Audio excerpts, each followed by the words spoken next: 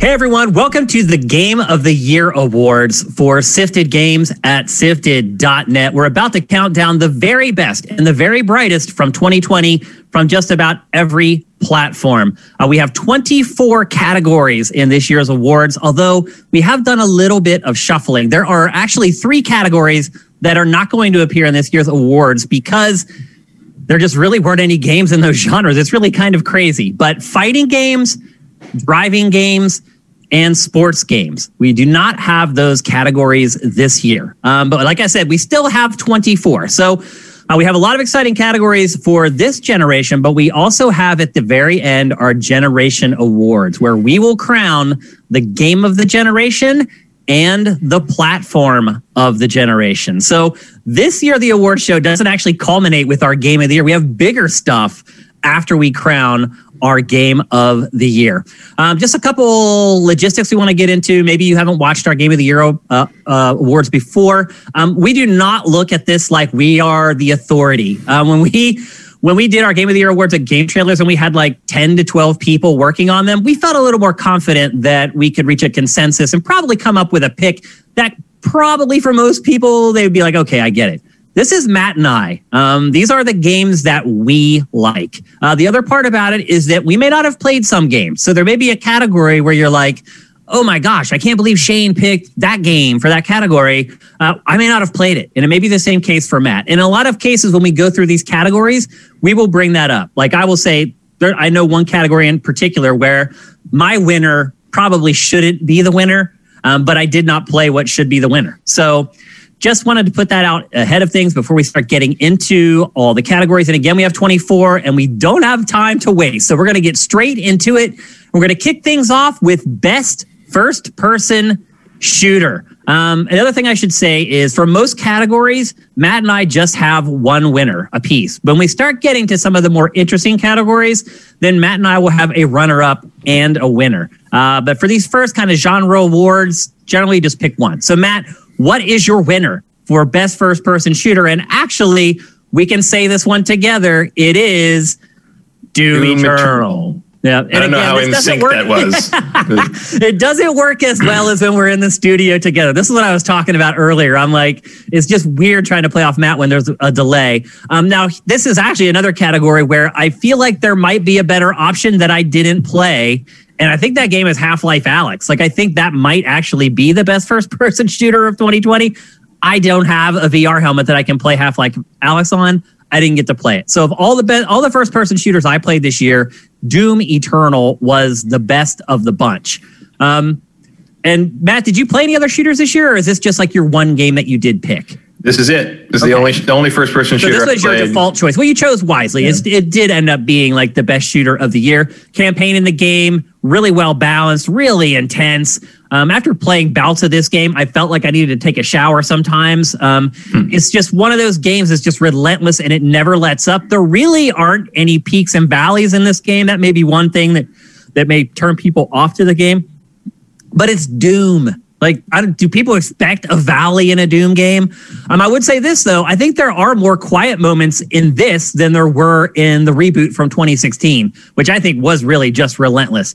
But some of the new gameplay mechanics and tweaks that they added to this, I don't think I really understood or appreciated those until I saw someone else play the game. If you watch somebody play this game who is good at this game, that I think may make you appreciate it more than actually playing it yourself. The tools in this game and the traversal options, like what they do in this game, good players, I didn't even know was possible. Like some of them never touch the ground. Like they just fly around the map. So it takes a great shooter with really solid, reliable mechanics to be able to provide those kind of gameplay opportunities. And this game does it. And on a base level, as someone who just played it on the ground, like a normal human being, I loved it. I had a lot of fun with it, but I will say this, I could only play it in short bursts. It was hard for me to sit down and play like a 6 hour chunk of this in a row. But I loved every minute that I played it when I was ready to kind of re-engage with it. So just polished, really slick, runs like a beast. Some of the stuff that they've been doing outside of the campaign, really interesting and fun. I feel like the polish in this game and the cinematics was even better than what was in the 2016 version. I think it tells a better story. I think in pretty much every way, it's better than the 2016 reboot. So best first-person shooter. And also, I mean, if you just look, there weren't a lot of great shooters. Most of the shooters that were good this year were also RPGs. So it's a little tough to find other nominees. You know, there just weren't that many good ones. I think probably Half-Life Alyx deserves the award more than Doom Eternal, but I didn't play it. I tend to favor innovation. And so I think if what people say about Half-Life Alyx is true as far as its quality level, if it is indeed that good, I probably would have picked it because it's way more innovative. But as far as what I played this year, I can't give an award to something I didn't play, which is why I spent this entire weekend playing a bunch of stuff. Unfortunately, because I don't have an expensive VR HMD, this was not a game that I had an opportunity to play. So there you go. Doom Eternal, best first-person shooter of 2020. Next up, a category that sometimes goes hand in hand with best first-person shooter, and that is best multiplayer game. Now, this casts a wide net. Multiplayer in 2020 especially comes in so many different flavors now, Matt. Like, it's pretty crazy how many different ways you can play with or against other people now. And again, like we were talking about in episode 241 of Game Face, Left 4 Dead kind of inspired that whole asymmetrical, kind of cooperative, kind of competitive thing. And we're seeing that just blossom throughout the industry. We just saw it at the Game Awards with The Evil Dead, the game, and Scavengers, and so many other games that we saw at the Game Awards. In fact, now that I'm thinking about it, holy crap, that genre is really exploding. So anyway, multiplayer can come in so many different forms. If you look at games like Overcooked, where you're cooperative cooking stuff, like it's just really exploded multiplayer gaming in the last like 3 or 4 years, at least in my opinion, I think it has. So this is becoming, for me, more difficult year after year because there's other things that you're considering now. And so with that in mind, Matt, what is your favorite multiplayer game of 2020? Well, it was the only multiplayer game I played for any real length of time, which was Star Wars Squadrons. Wow. Which, again, I did not actually play very long. I'm not saying wow at Squadrons, by the way. I'm saying wow that it was like the only multiplayer game you played all year. I mean, and this might just be me getting older, although it's always been more or less true outside of fighting games. I could not possibly care less whether I'm better or worse at a video game than someone else. But you do in some genres, though. Like with fighting games, you can. I just said with the exception of fighting games. Oh, I missed that. Sorry. But I just don't care. I don't have any competitive spirit really in terms of anything outside of fighting games for the most part. That's what it takes. You're right. I don't care. Like, it's not important to me. Like my you have no esports dreams or delusions. No, my competition circuits are centered on other things. Yeah. I mean, fighting games. Yeah. If you want to come at me on a fighting game thing, I'll end you. I'll go in a training mode for a week to like come back the next week and be like, okay, you want to go? We'll do that. Yep. But outside of fighting games, I really don't have that. Multiplayer on Squadrons, though, I've been wanting to play a modern multiplayer version of X-Wing versus TIE Fighter for 20 years, yep. And they more or less delivered on it. I don't agree with some of the weird kind of arcadey touches they threw in this thing, like the drifting and stuff like that. I think damages the sort of purity. Yeah, it actually hurt it more than it helped it. Yeah. It became a bug. Yeah. But like overall, as a realization of like X-Wings and TIE fighters blowing each other out of the sky, like they pretty much nailed it on a base level. They just put out a new patch that tweaked a bunch of stuff that helped a lot. They put B-Wings and TIE Defenders in the game, which is the real thing I wanted them to do. I didn't think we'd get, but we did get it. So they did a good job. They've done a good job supporting it, which is something I don't think was a guarantee when this thing came out. Like there was a really good chance that was just going to be a release and EA was going to let it fly and that was going to be the end of it. But I guess it sold well enough to warrant a little extra work. So that's cool. It's nice to see a multiplayer Star Wars thing that isn't just like, let's make Battlefield again. And they haven't given up on it like you feared, Matt. You were afraid that like they'd bail on it and like the updates wouldn't come, but they haven't. They've stuck with it, which is really good. I think it bodes well for maybe the possibility of getting because this is clearly not a full-fledged game. Of course. There's a mode for Battlefront 2 that basically got broken off into its own release, and it was a budget release too. So. Yeah, you can tell. Like you can tell in places, like certainly presentationally in terms of like the non-gameplay areas. Yeah, but I think it bodes well for maybe we'll get a full-fledged game, especially with Patty Jenkins doing a Rogue Squadron movie in 2023.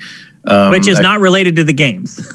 No, not related. Well, Rogue Squadron is a bigger thing in the Star Wars universe than just those games. Although I think that might finally get us that trilogy remaster. That's true. For Rogue Squadron. It may. I mean, they're going to strike while the iron's hot. That's for sure. From what I can tell, Rogue Squadron, the movie takes place after Episode 9. Which will be interesting because I didn't expect them to ever continue the timeline past that, especially because it requires you to acknowledge the events of Episode 9 happened. Right. But the logo is a sequel era X-wing. So I think that's what they're going to do, and so I'm holding out hope that this is kind of a blueprint for something in the future that would be more robust. Because right now it's basically just like they added deathmatch, which is cool because you didn't have like a simple mode to play, like you don't always want to play the 15-20 minute long fleet battle mode, like it's just a long thing, and the kind of the objective based standard mode, like ranked mode, like just it's fine, but no one plays it like that. Like, you always win or lose based on how many people score points by shooting each other down. Like it's just like Call of Duty. It's the same thing. They put all these modes in it, and in the end of the day, people just kill each other, and that's who decides. Just give us, and just give everyone just give us a mode where we just 5 versus 5, we go in and blow each other up until the time runs out, and like that's what they finally did, and it's there and it's good and it's better. It's actually a little more pure. Then because sometimes you just want to fly around and shoot stuff. Yeah. And I think that is a nice thing they finally gave us. So the initial impression plus the longevity of the support they've given it, I think that puts it over the top for me. Also, I really didn't play much else new in terms of multiplayer. Mostly I was playing online fighting games, and that was about it. And like the occasional Jackbox stuff before the world ended, but that was about it. Okay. My winner for best multiplayer game is Fall Guys. Come on, people, you knew it. I'm a big platformer guy. It's online. It's Battle Royale. Probably there's a couple games that have been like pleasant surprises, but definitely one of the biggest surprises of the year was Fall Guys. I think Among Us is maybe the bigger surprise because the game was like 2 years old and people suddenly discovered it.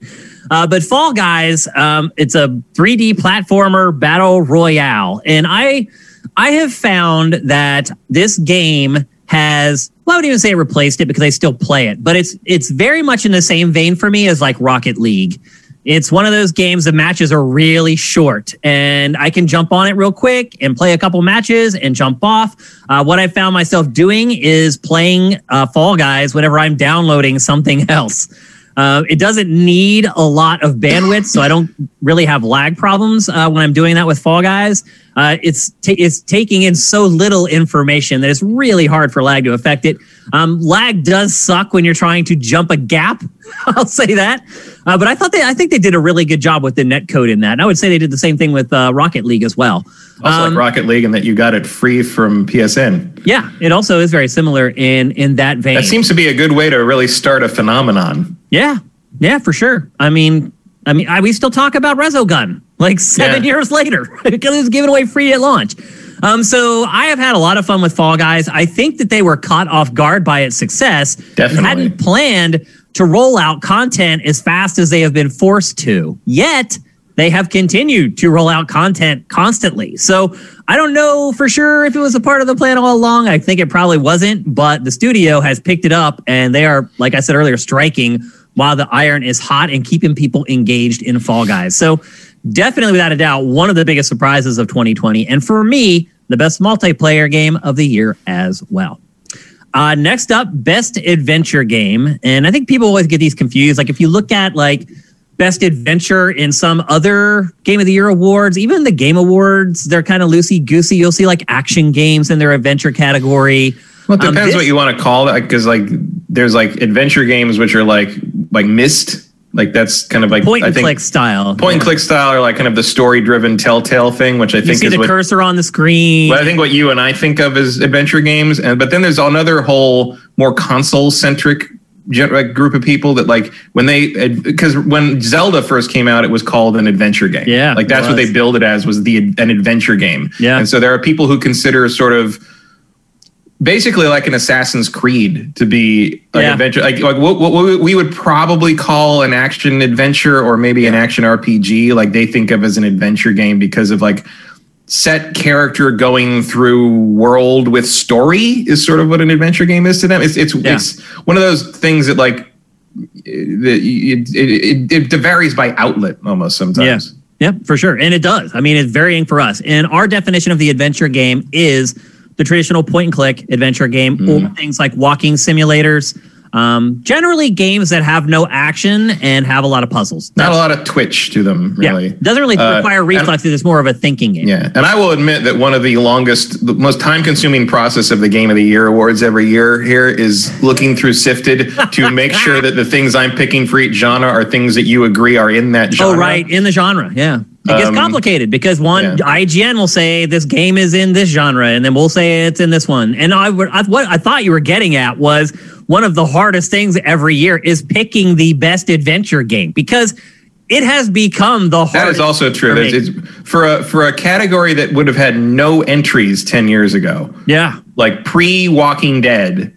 There are for tons Telltale, of them. It would have been, there was nothing. Like this was a dead genre for 15 years, pretty much. And now it's like all of a sudden it's everything. Yeah, I mean there were big games this year. There was plenty of them, and from like big publishers too. But Matt, what's your winner? This, by the way, is one of the things I meant when I said if indie people want to make the stuff that the AAA people aren't delivering, adventure games are absolutely one of those. And like you just said, the AAA companies have picked up on it and are doing it themselves now. Yeah. But this is another genre that I think indie games brought back from the dead. Yep, absolutely. And speaking of the dead, my pick for the best adventure game is Spiritfarer. Yeah, a game you talked about, was it 3 episodes ago? 4? A couple of, I bring it up every once in a while.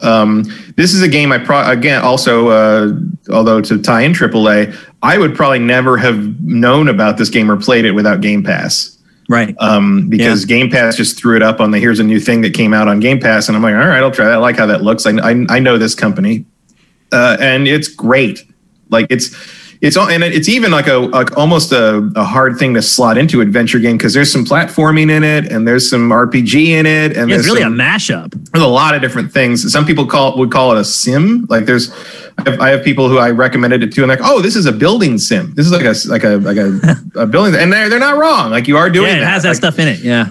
And like, it's a very, you can just look at it here. It's a very charming and appealing look to it. And it's got a lot of heart. Like you basically play the new Grim Reaper. You play the new Charon, actually, the fairy person of the dead. And instead of being a giant skeleton in a hood, like you just saw him giving over the job to you, now you're a perky girl with a beautiful cat. And you have a new boat. It's not a sad canoe. It's a big houseboat, and you build houses for all the dead souls that show up in the form of animals, and you have to help solve their problems. And it's a very emotion-driven and very heartfelt game that has a lot of charm to it, and will probably make most people cry. I think it is a game that has a dedicated. I didn't realize that. It has a dedicated hug button. For you to hug the other people before they go on to their afterlife and stuff. Like you bond with a lot of these characters, but the point of succeeding is to solve the problems they didn't solve in life, so they can move on to the next stage of the afterlife. So a lot of this game is saying goodbye to there. You see the hug button in action. Yep. A lot of this is saying goodbye to these characters you've grown attached to. And then like because of that, your home base, your ship changes because they are no longer living on the ship. It's a game about transition and letting go in a lot of ways. And it's fascinating that they get to do that. And in the meantime, like, here's this map. We could all use that right now. Yeah, and you can plot the courses and you sail on and you can fish off the back of the B-roll's just lining up here. You can fish off the back of the ship. Like there's a ton of stuff to do. There's a great feeling of ownership over the ship and over like kind of where you're going in the world and what you're doing. And then you get to do some platforming and like you get a lot of crafting and like upgrading things. Like there's a constant, if filling up bars and exploring stuff and constantly like, upgrading your home base is something you love. And I've said many times, if you want to make me invested in a game, give me a castle to build Suikoden style. Then it really sucked me in. And I would probably go back and pay for this game.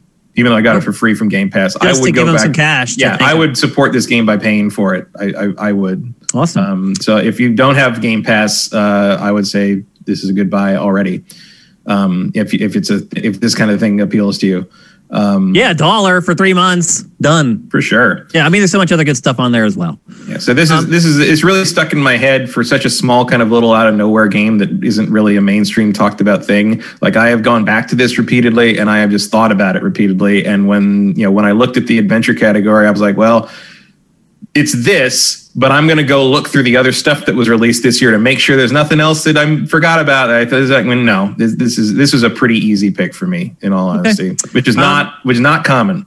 Okay, I also made my pick in this genre for essentially the same reason, in that it was the one that kept coming back to me. This is also the genre that I spent a lot of time with over the last weekend, going back and playing stuff that I hadn't played. So I played a good bit of Twin Mirror. I played a good bit of Tell Me Why, and I think that was it. Those are the two big ones. Those are the two 800-pound gorillas of the adventure 2020 because they're from genre. The big developers. One of them is from Bandai Namco. And the game that kept coming back to me over and over was Bug Snacks. Bug Snacks is my adventure game of the year for 2020. I'll be honest with you, Twin Mirror felt almost exactly like the other game. Like they were just, they're like these murder mysteries where you're trying to figure out who done it. And I feel like that's like what all of them have become. Like Life is Strange, or these mysteries. And they're following the Don't Nod template. Yeah, and that's fine. And I like that stuff. But Bug Snacks is just totally whacked. It's so insane. Like everything about it is just so bizarre. And look, at my point in life, with all the media I've consumed, and in all honesty, a lot of the stuff I just like, for me to call something weird, it's weird. And this game is weird in a good and unsettling way. I also just like the mechanics. It doesn't play like anything else. It's particularly in this genre, but it doesn't play like anything else, period. I wouldn't say I fell in love with this game, but I did not think I was going to continue playing it after I put it down for the first time. And then when I went back to give it one last chance, I stuck with it. So it was free on PlayStation Network for a lot of you last month. So hopefully some of you guys have played it, or you're just holding it until you get your PS5 or whatever. But the thing, actually, you couldn't claim it unless you had a PS5. There was some kind of a weird snafu there or something. Yeah, I think you could do it through the website, but you couldn't do it through like a PS4. Right. You couldn't claim the PS5 version with the PS4, but if you went through their website, you could get it. Right. So anyway, Bug Snacks was a pleasant surprise for me this year. I was kind of drawn to it just because it looked so weird. I was like, I got to at least give it a chance. And then it actually ended up being a really fun, really engaging, and really interesting game to play. So for me, Bug Snacks is my adventure game for 2020. As an avowed Bug Snacks hater in the run up to this game, I actually did like it a lot more than I expected to. And I also I haven't finished it, but I was not ready for the interpersonal drama of this game. Like the characters and their relationships to each other are really well done.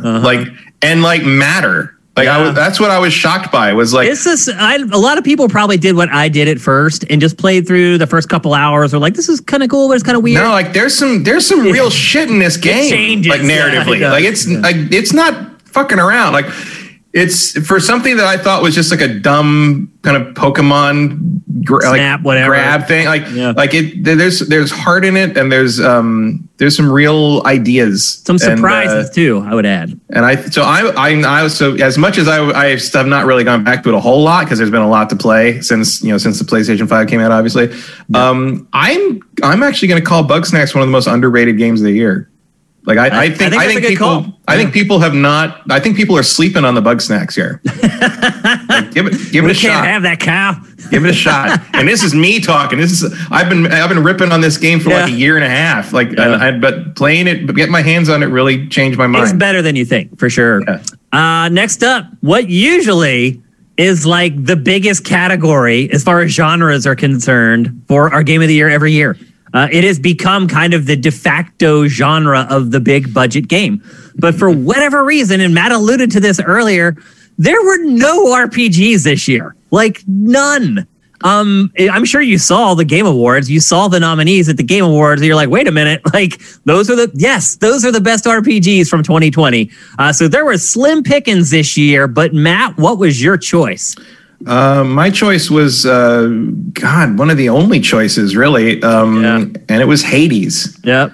And if you told me at the beginning of this year that my favorite RPG of the year would be a roguelike from the people who made Bastion, I would have been like, really? Like, or it would just be Hades, because Hades has been available since 2015. Yeah. It's a 2-year-old game that just now got its final release and has managed to catch fire on its final 1.0 launch. Because what they've done with it, certainly not just the 1.0 update, but the updates leading up to it, they really expanded and improved and added systems and added ideas and added characters and added reasons to play, really.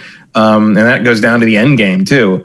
And it's I don't like roguelikes generally. I don't like kind of the repetitive do things over and over and over again, just like throw yourself at the wall until you get past the wall thing, which I know is weird for someone who likes Dark Souls to say. But usually I find in a roguelike situation, because one of the things I like about Dark Souls is you can learn the terrain.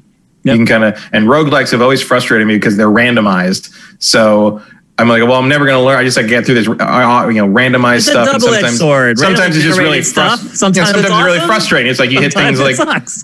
Sometimes you hit things, especially in roguelikes, where it's like, oh, well, you're just not going to survive this. Yeah. Sorry. That is not true in Hades. Hades does a really good job of letting you get powerful on every run with things that you then lose when you have to do the next run. And the other thing that I think they do really well is they incorporate the repetition and the dying and the trying it over and over again into the narrative. Like the characters make commentary on how you died last time. I have no idea how they recorded this many lines about very specific situations that I found myself in. I'm like, how did you know that was going to happen? Like they know worked on this game for a long time. And they know their game inside and out. And I bet a lot of those lines were recorded because of the data they were getting from early access players and how they learned how it got played and how the play turned out, and they were able to address that in a way that made it feel really organic and really interactive in a way that other roguelikes just don't. And on top of that, you have really great writing. I mean, Supergiant has always had great writing, even in the games from GameSpot. Yeah, even the games that I haven't enjoyed of theirs, the writing's still great. The voice acting's still great. This is the best voice acting they've ever done, and that's saying something. And it's also every line in this game is voiced, unlike the previous games they've done. They usually and the voice acting is really good. Oh yeah, it's great. Every character in this game is a voice acting performance that knocks it out of the park, and every one of them is memorable, even if they only say a few lines every time you go back to the hub world at Hades' palace, and and they get all the mythology right, and you can tell the twists and spins on the various mythological characters make mythological sense, but they're also modern interpretations of them. The art style is fantastic. The animation looks amazing. It looks so good. Yeah, it pulls you in, and it doesn't let you go. And I hope we get PlayStation and Xbox versions of this soon, because right now it's only PC and Switch. Yep. If you have either of those, you should be playing this now. It also, you can share saves on it. I don't know if that's in place now or if that's coming, but you are going to be able to cross save between all platforms. Which is great. When you say share save, that doesn't mean you can give it to your friend and he can use it means you can share saves between your platforms. On platforms, yeah. Yeah, and so, which is good, because this is not a game you want to start over on. Here's something else I would say, Matt. You might want to hold off on any more discussion on Hades, because I have a feeling we might talk about it again a couple times. It's possible. I think you made your case, though. Yeah. For sure. My pick for best RPG, and first of all, Matt's pick is amazing. And what I like about Hades is that it does it innovates that subgenre of the RPG. But why I chose the game that I selected over Hades is because of what you're seeing on the screen right now, role-playing. And my winner for best RPG of 2020, and this might bring down the house, is Cyberpunk 2077. I feel like it is the best role-playing game of 2020. I have been completely sucked into that world. I feel like I'm living in 2077 in some crazy city. It sells everything about the setting, from the characters to the costuming to all of it, to the RPG elements that we were talking about in Game Phase 241, about how amazing they are and how you really feel even the slightest improvements and changes to your character. And that to me is why I love Hades. And I think it is absolutely a Game of the Year contender. But that's why I had problems giving it best RPG, because to me, the best parts of it aren't necessarily what I personally connect with the role-playing genre. But I will say this, it is very clever how they have worked the RPG elements into Hades. And there is some innovation going on there for sure that probably isn't happening in Cyberpunk. But to me, the actual RPG elements of Cyberpunk are vastly superior to what I was getting in Hades. And I just love the characters and the plot. But you're right. I mean, they really fleshed that stuff out for Hades too, which is a surprise for an indie game on a small budget. But just overall, the story... Especially a surprise for a roguelike. Yeah, for sure. Something that usually generated. Is not a strength. It's not curated. You're not pre-building everything beforehand. But I think this is kind of a tale of kind of two different approaches to the genre. And I feel like the approach that Cyberpunk took was, to me, for what I like, more successful than the approach that Hades took. So a tough call for sure. And Hades was absolutely my runner-up. But I ended up giving it to Cyberpunk 2077. Again, in a really bad year for RPGs. Yeah, it's been if you disqualified Hades, I don't know if there would be anything for me to pick but Cyberpunk. Right. Yeah, I mean, honestly, there isn't. Let's just be honest. It was one or the other. And it took me a while to figure it out, but that's how I settled on Cyberpunk. Next up, the reason I goaded Matt to maybe wrap up his discussion about Hades for best RPG is because we're now at the best indie game. And for both of us, the winner is Hades. And I don't think this was even close. Like, indie game, again, is usually a category that's so hard. Because for one, I'll be honest, Matt, at the end of the year, it's hard for me to even remember all the indie games I've played because a lot of them I don't finish. I'll play for a couple hours until I get the concept. And then once they start working the concept over and over, I'll bail. And so at the end of the year, I actually have to start going through rundowns of Game Face and looking at my notes, trying to figure out exactly which indies I played. But also because they're all so different that you can't really think of one category and think of all the things you played of a certain type. And it's really not fair, to be honest with you. But people care so little about indie games that we kind of just have to have this one category. But I hear you, man. It's really not fair to the people who make these games to just jam all their stuff into one category. But I do feel like this year, Hades was just heads and shoulders above anything else. If we wanted to do a runner-up in this category, that would be a tough fight. Yeah, but I'm glad we didn't. Yeah, but Hades is just done. there's not anything else Hades level this year in terms of the indie world. It's this. Yeah, and it is crazy. I mean, it is a little weird, I must admit, to be considering a game that technically was released in 2018 for a bunch of awards in 2020. I ultimately decided it was okay because it was its final release. And once I decided it was okay, I also decided that I was not going to let that impact it at all. Meaning that if I was ever comparing Hades to something else, I was never going to use that as an excuse for Hades not to win. Once I decided that that's how I was going to handle it. And I also think it helps that it's a very different game now than it was when it is. A lot of early recognize it. Yeah, a lot of early access games just sort of when they hit final, it's just a less buggy version. There's no bugs now. Yeah, it's we fix all the bugs. But this is a very different game than what they started with. They really remolded this and added to it in using user feedback and it became something very special as a result. So I think the game that resulted in 2020 is a separate thing. It's fair to call it a separate thing from what people were playing in early access for 2 years. Yep. And I didn't play it in early. I did have it in early access, but I played it when it first went up, and then I'm like, well, this is a neat idea. It's really rough. I'm going to wait, and I never went back to it again until it hit 1.0. This year, and I came back and I was like, "Whoa, wow! Where did all this come from?" People that actually stayed in early access did all the heavy lifting. Yeah, they did a lot of work for me right there. That's how it's supposed to work. So anyway, there you go. Indie Game of the Year, Hades. I would really be surprised if other publications come up with anything else. To me, it was clearly the best indie game that was released this year, if you're going to consider it for the awards in the first place. Next up, best VR game.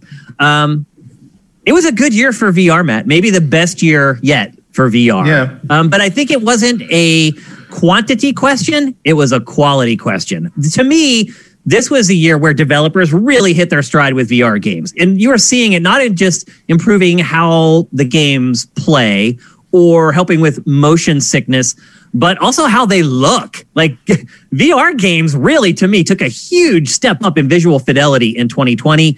Like it used to be, I would watch trailers for VR games and I'd be like, VR game, you could just tell it was like low poly, low res textures. You weren't seeing a lot of stuff like bump mapping and things like that. Not anymore, man. Some of these VR games look just as good as the big budget AAA games. Now, here is another category, unfortunately, though, where I probably can't give it to the game that should win. I can only give it to the game that I played. And I literally played one VR game this entire year. The other thing is that this is another category where Matt and I have the same winner, and that is Star Wars Squadrons. Yep. It's the only VR game I played in 2020. That's probably a Half-Life Alyx. As you know, but I didn't play that either. I mean, the best VR, let's be honest, the best VR game of 2020 is Half-Life Alyx. I don't think there's any debating that. Like, I can't give it to it because I haven't played it, just on principle. But I would venture to guess with about 99.5% certainty that if I were able to play Half-Life Alyx, I would feel that it was superior to Star Wars Squadrons just for the VR part of it anyway. I don't know that I would necessarily. You don't like shooters, I don't like shooters as much. I'm not a Half-Life fan, so to speak, and I am a Star Wars fan. And I already knew my reaction to the Rogue One VR X-Wing mission from Battlefront 1 on PS4. And that was like, I want a whole game of this. And that is basically what they gave me here. I would even argue, because I think the campaign in this is a little by rote in terms of narrative, I would argue that this game should be played in VR if you can at all pull it off. Oh, it's superior. It still may be a little crazy. It is the better way to play the game is in VR. It is. It's amazing. As long as I lasted, I was like blown away. But it didn't take long until I started feeling a little off. I'll say this, though. I lasted longer than usual. And then when I did get sick, it didn't last as long. So right. And I only played two new VR games this year. The other one being Iron Man. And that obviously was not going to be the best anything. Yeah. I guess it's the best Iron Man VR game I played this year. I'll say this. All my friends are buying VR this Christmas. All of them. All my casual friends in Philadelphia, they just, on our text thread that we've had running for years and years, every one of them is buying a Quest. So it's exactly. So I have a feeling 2020 might finally be the turning point for VR, where it at least touches a little bit of the mainstream. Gets a little bit out. I mean, before this, it was just mobile stuff. It's like, I can buy it for $50 or whatever. The easy slap it on your face wireless stuff is the key. Was the only thing that was working. It has to be quick to set. It has to be as fast to impulsively start playing it as like PlayStation is. Like that's the thing. That's what it has to be. So there you go. Best VR game. And I'll be honest with you, the next two categories, Matt and I also agree. I'll say this. This has been the easiest awards I've maybe ever selected. One, because I'm not in a room with other people that I have to discuss it with. But two, because it was just, to me, very clear cut. There were just some games that just really stood out above the others. It made it, to me, very easy. This is the least amount of time I've spent picking my Game of the Year awards, maybe ever. Yeah, that's about right. It's also, I haven't compared anything, but this might be the year we've agreed on the most categories. Oh, without a doubt, Matt. It's not even close. I mean, without a doubt. We agree on a ton. And it'll also help make sure that the show doesn't run over time, which is great. So next category is Best Action Adventure. And once again, Matt and I have the same winner, and it is The Last of Us Part 2. You'll be hearing about that game a couple more times here before the show's over. And probably in a few other Game of the Year rundowns. And probably in a few other Game of the Year features that you're going to read or watch. I don't even know that we can talk about it now or we can talk about it later, Matt. But this game, it's just, I think I'll say for this part, the best action adventure, to talk true to the category, it was truly a blend of those two things. The adventuring part of it, the discovery, the conversations, and then the action part, just a totally brutal, violent, grueling combat. It was the embodiment of the action adventure. It's very rare that you get games that balance those two elements so well. You get a game like Doom Eternal that's like 90% gameplay and 10% plot, or you get games where it's just, I would even argue that Cyberpunk is weighted maybe a little too heavy in the exposition department. But this game is right in the middle, which is what you're supposed to be when you're an action adventure game. So, and look, we're going to talk about it again. So I'm not going to go into all the other stuff that's awesome about The Last of Us Part 2, because we're going to need to focus on that for the specific things it was awarded with. Anything you want to add here, though, for action adventure, Matt? No, I think that about covers it. The best parts of the first game were kind of exploring stuff and the narrative. I did not care for the action in the first Last of Us. I thought the action in Last of Us 2 was one of the biggest turnarounds and improvements from one game to the next I've ever seen. Yeah. Just in terms of not in just in terms of how it felt, but in terms of what you could do and how you could play with the systems and how you could like play scenarios and situations the way you wanted to. Yep. Was just it's the best Naughty Dog has ever done in that regard. So keeping it to sort of the category, I think it was a triumph in terms of them growing into really making the game be that. Yep. Okay, up next, best platformer. Again, Matt and I agree, but again, this was an easy winner. Yeah, this is not. And the winner is Ori and the Will of the Wisps. An amazing, emotional roller coaster, pull your hair out experience. This is a game that I still remember from playing. I remember how I was surprised I was at how difficult some of the platforming was. I remember wondering if kids were going to be able to get through this stuff, and they probably can. But what I remember most about it is the story and the plot and the characters. It's just a very emotional game, which you don't get a lot of from platformers. To be honest with you, this is also another category where there just really weren't a lot of really strong contenders. Like the runner-up for me was like Spelunky 2. But that's not even that's more of like a puzzle game, really. I feel like. I think the Astrobot thing was the only thing close. Well, it was like at one point I was like Super Mario 3D All-Stars. I'm like, I can't give it that, even though it probably is technically the best platformer that was released in 2020. I mean, it's got Super Mario 64 in it. But those guys, those games have already got their. They're old. They've given Game of the Year to Super Mario Galaxy. So I had to come up with something that was from this year, and it's a great game. It's a great choice. And now everyone else has had a chance to play it. It's left Xbox and PC. It's on Switch now. It's another example of a game that had a really good first game, and they managed to actually top it, make it better in the sequel, which is very difficult to do. It's always the key to that is always knowing what made the first game great. And it seems like some developers can't seem to figure that out. It's almost like it's a mystery to them why their game does well. The studios that know why their games do well are the studios that make good sequels. That's pretty much how it works. But anyway, best platformer, a genre that's in and out of our awards yearly. Yeah. It's been in, it's been out. It's been in, it's been out. I have a feeling next year it's going to be in as well because we have stuff like Super Meat Boy 2 coming. We have some Nintendo stuff coming as well. So I think we'll probably have a nice 3-year streak going for platformers, which is good to see because it's one of my favorite genres. Next up, best strategy game, and this can run the gamut. Like Matt, if you wanted to pick like a strategy RPG for this, I'd be okay with it. So there is some latitude. You have like 4X strategy games, and you have like the turn-based like XCOM style stuff. I also love how this genre has kind of expanded over the last like really decade, I would say. Yeah, like the strategy game I played the most this year did not come out this year, so it wasn't eligible. Like the thing I played the most this year was Stellaris. Oh, interesting. But which is really, really cool. I do like it. If you can get into it, like I had to watch YouTube tutorials on how to play it before I could really understand what was happening. But once you get into that, it really does give you the feeling of managing a giant galactic empire on a very as macro and micro a scale as you want, which is what I'm interested in. Yep. So that was pretty cool. But didn't come out this year, even though they are continuing to support it with really good expansion passes. But I wanted to give it a shout out, especially because it's on Xbox now and it's pretty good on that too. But the 2020 strategy game I played the most was XCOM Chimera Squad, which surprised me a little bit as well because I do like the XCOM games, but they frustrate me. I think they're supposed to, I think that's the intentional way. But for some reason, the Chimera Squad, for some reason, making the squad members real characters like really worked for me. Like this is kind of a smaller scale game than XCOM 2. It's not trying to be like the big world. I mean, you do save the world more or less, but like It's I moving. understand what you're saying. It's moving the world a little past the kind of like, oh, aliens are invading, we got to do something. It's sort of like the aftermath of that and how like society has changed now that there's aliens on the planet and sort of everyone. It's a little Star Trek-y. It's a little like, how do we integrate all these different cultures into this one world?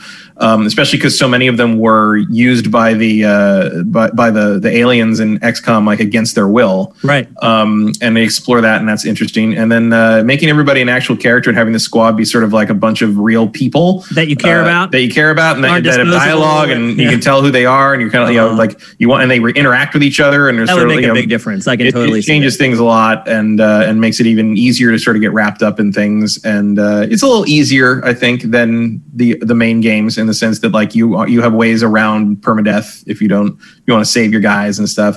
But overall, I thought this was a really cool sort of side thing to do with this franchise, and obviously XCOM 3 should happen too on the large scale, and see what else you can do with that. But I would really like to see them explore the world in these sort of smaller scale character driven games more. Like this was a really cool side thing I didn't expect to be as great as it was, and it was. Awesome. My pick for the best strategy game of 2020 is a game that I just played this weekend, and it is Crusader Kings 3.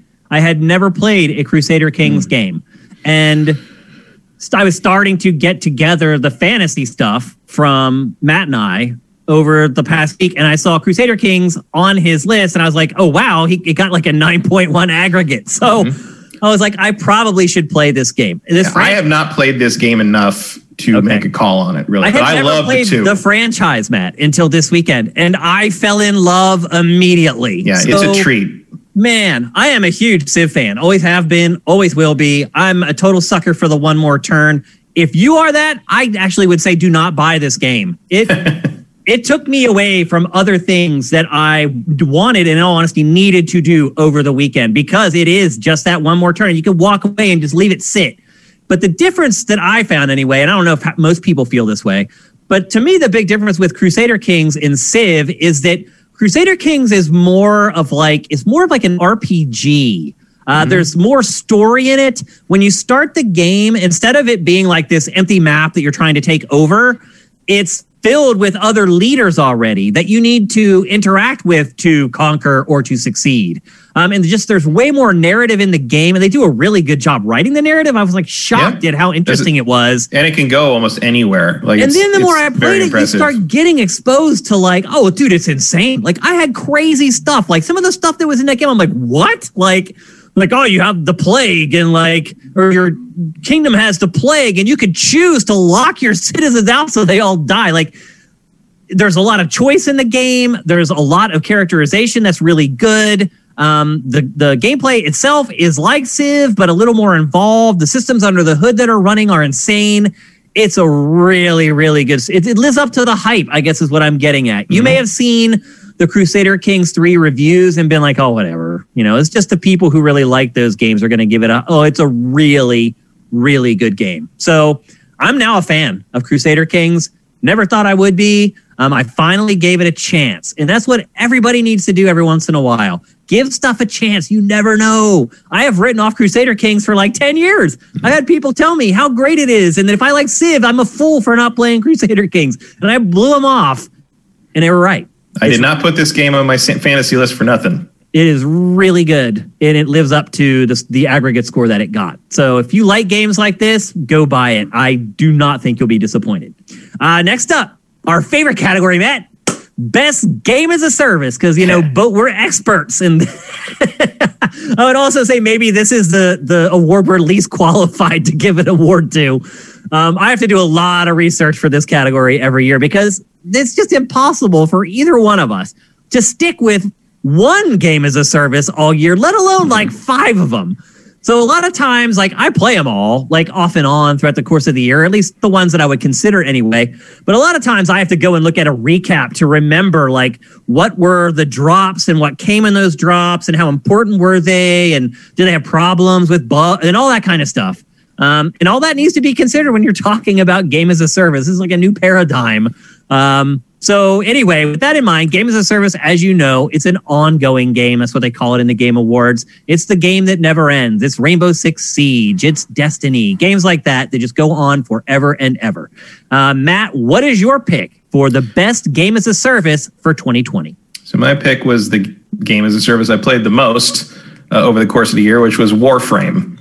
I want to hear this, Matt, because I have not played Warframe since the launch of PS4, when I believe it was also free with PlayStation Plus. Yes. I played it for it wasn't free. It was just free. Like Warframe was just free to play already. Okay. Yeah. So anyway, I did play it, but I have not touched it since. So you would not recognize it. I've heard that. What have they done to it? Well, some of it, not all of it happened this year, but at some point they added like basically open world areas. They've expanded, usually it starts in the solar system and you start with a few planets. The map on this game now expands out through I've been playing for a couple of years now. Ever since I've been playing on Xbox more than anything else, but I started on PC where at one point they put $120 DLC pack up for $5 by accident, and everybody bought it, and then they decided to let everybody keep it. So I'm like, oh, that's a good head start. I'll just play that. So I got into it that way, and then right after that, I think they added the open world stuff, and that's really cool.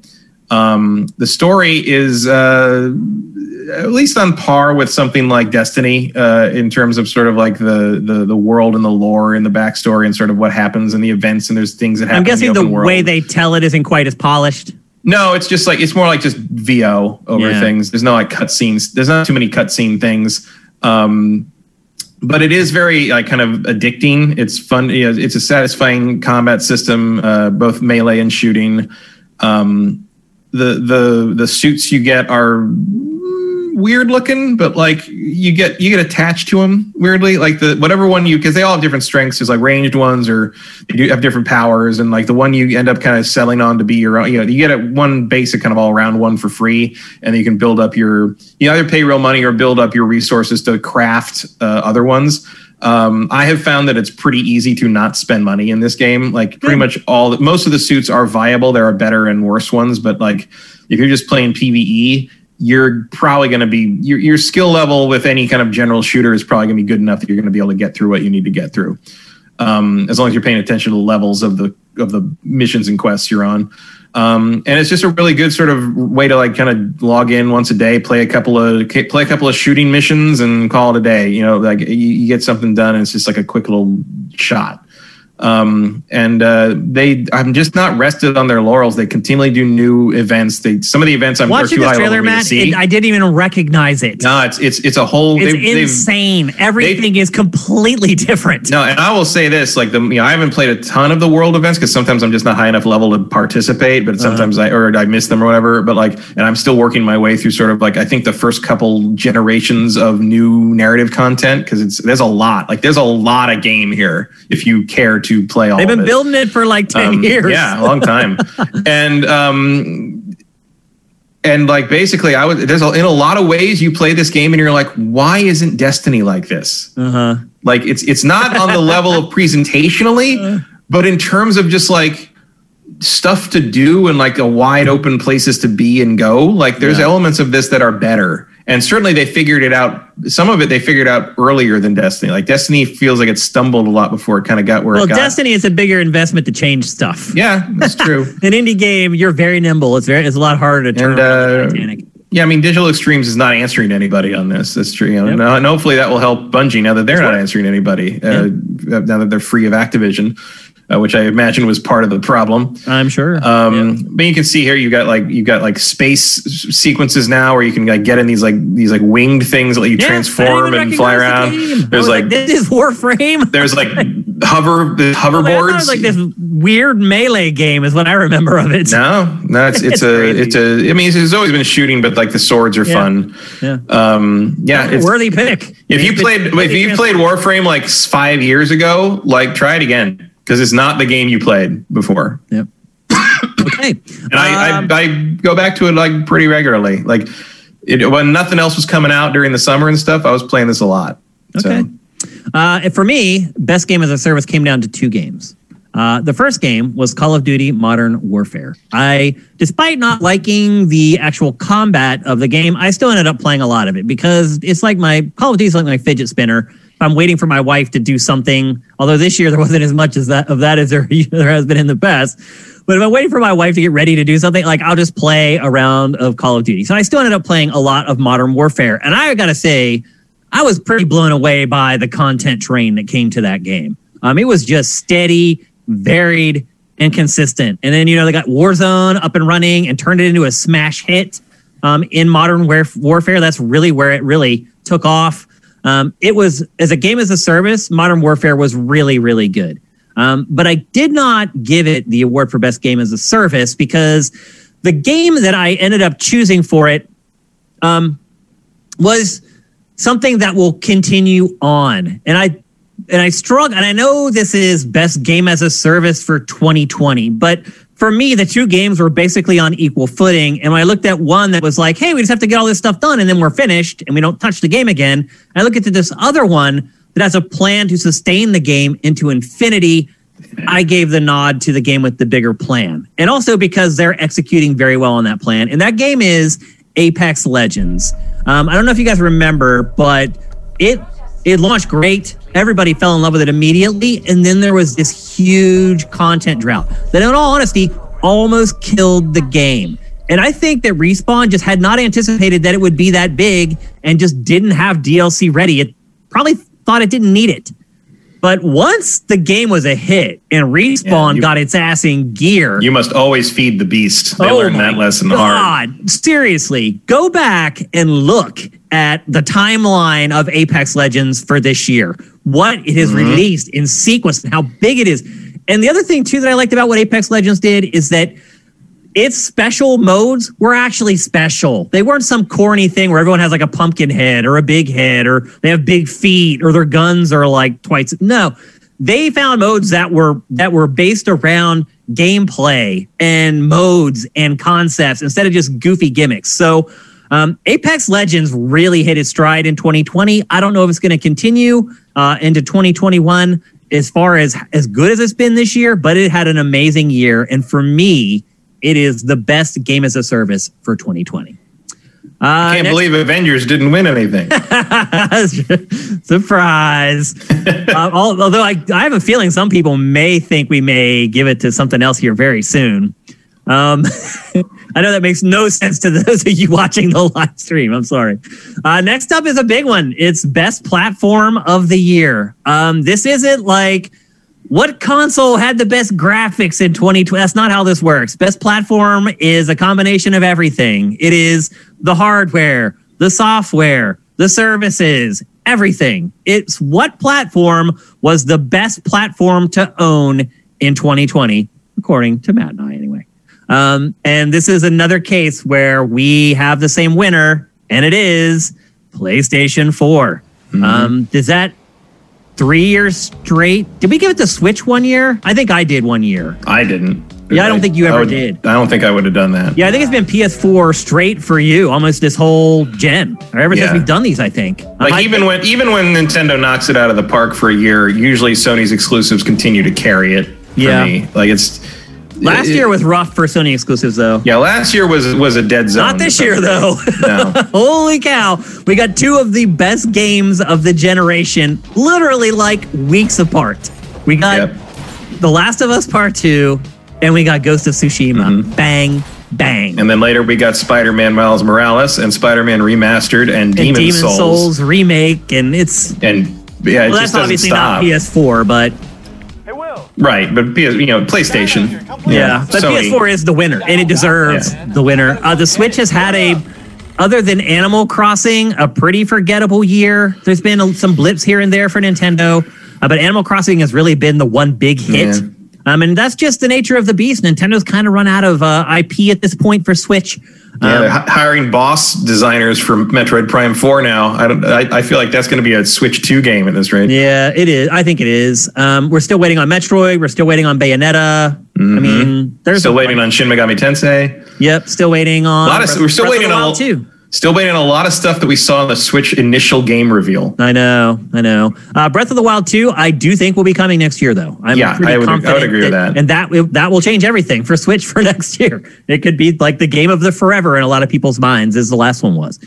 So anyway, there you go. Best platform, PlayStation 4. It's really hard to even argue against it this time. I think. I mean, it's my job to play. You just said best platform PlayStation 4 as the B-roll showed just installed Killzone Shadowfall.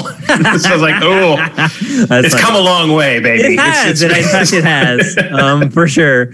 But it's like, as the host of this stuff, like I have to be devil's advocate. Like I have to try to find what's the counter argument to this. And I think that's one thing I tend to do pretty well.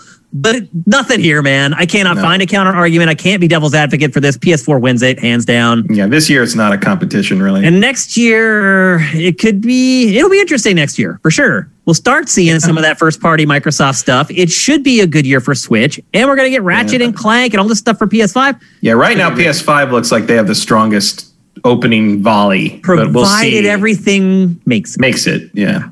That's the big X factor. As always, if we see. And again, we don't really know anything about the second half of next year. Yeah, we don't. So that's true. Although I think a lot of the stuff to schedule for the first half will end up being some of it to the second half. Okay, so best platform, PS4, unanimous, Matt and I. Next up, best story, another category. Matt and I chose the same game.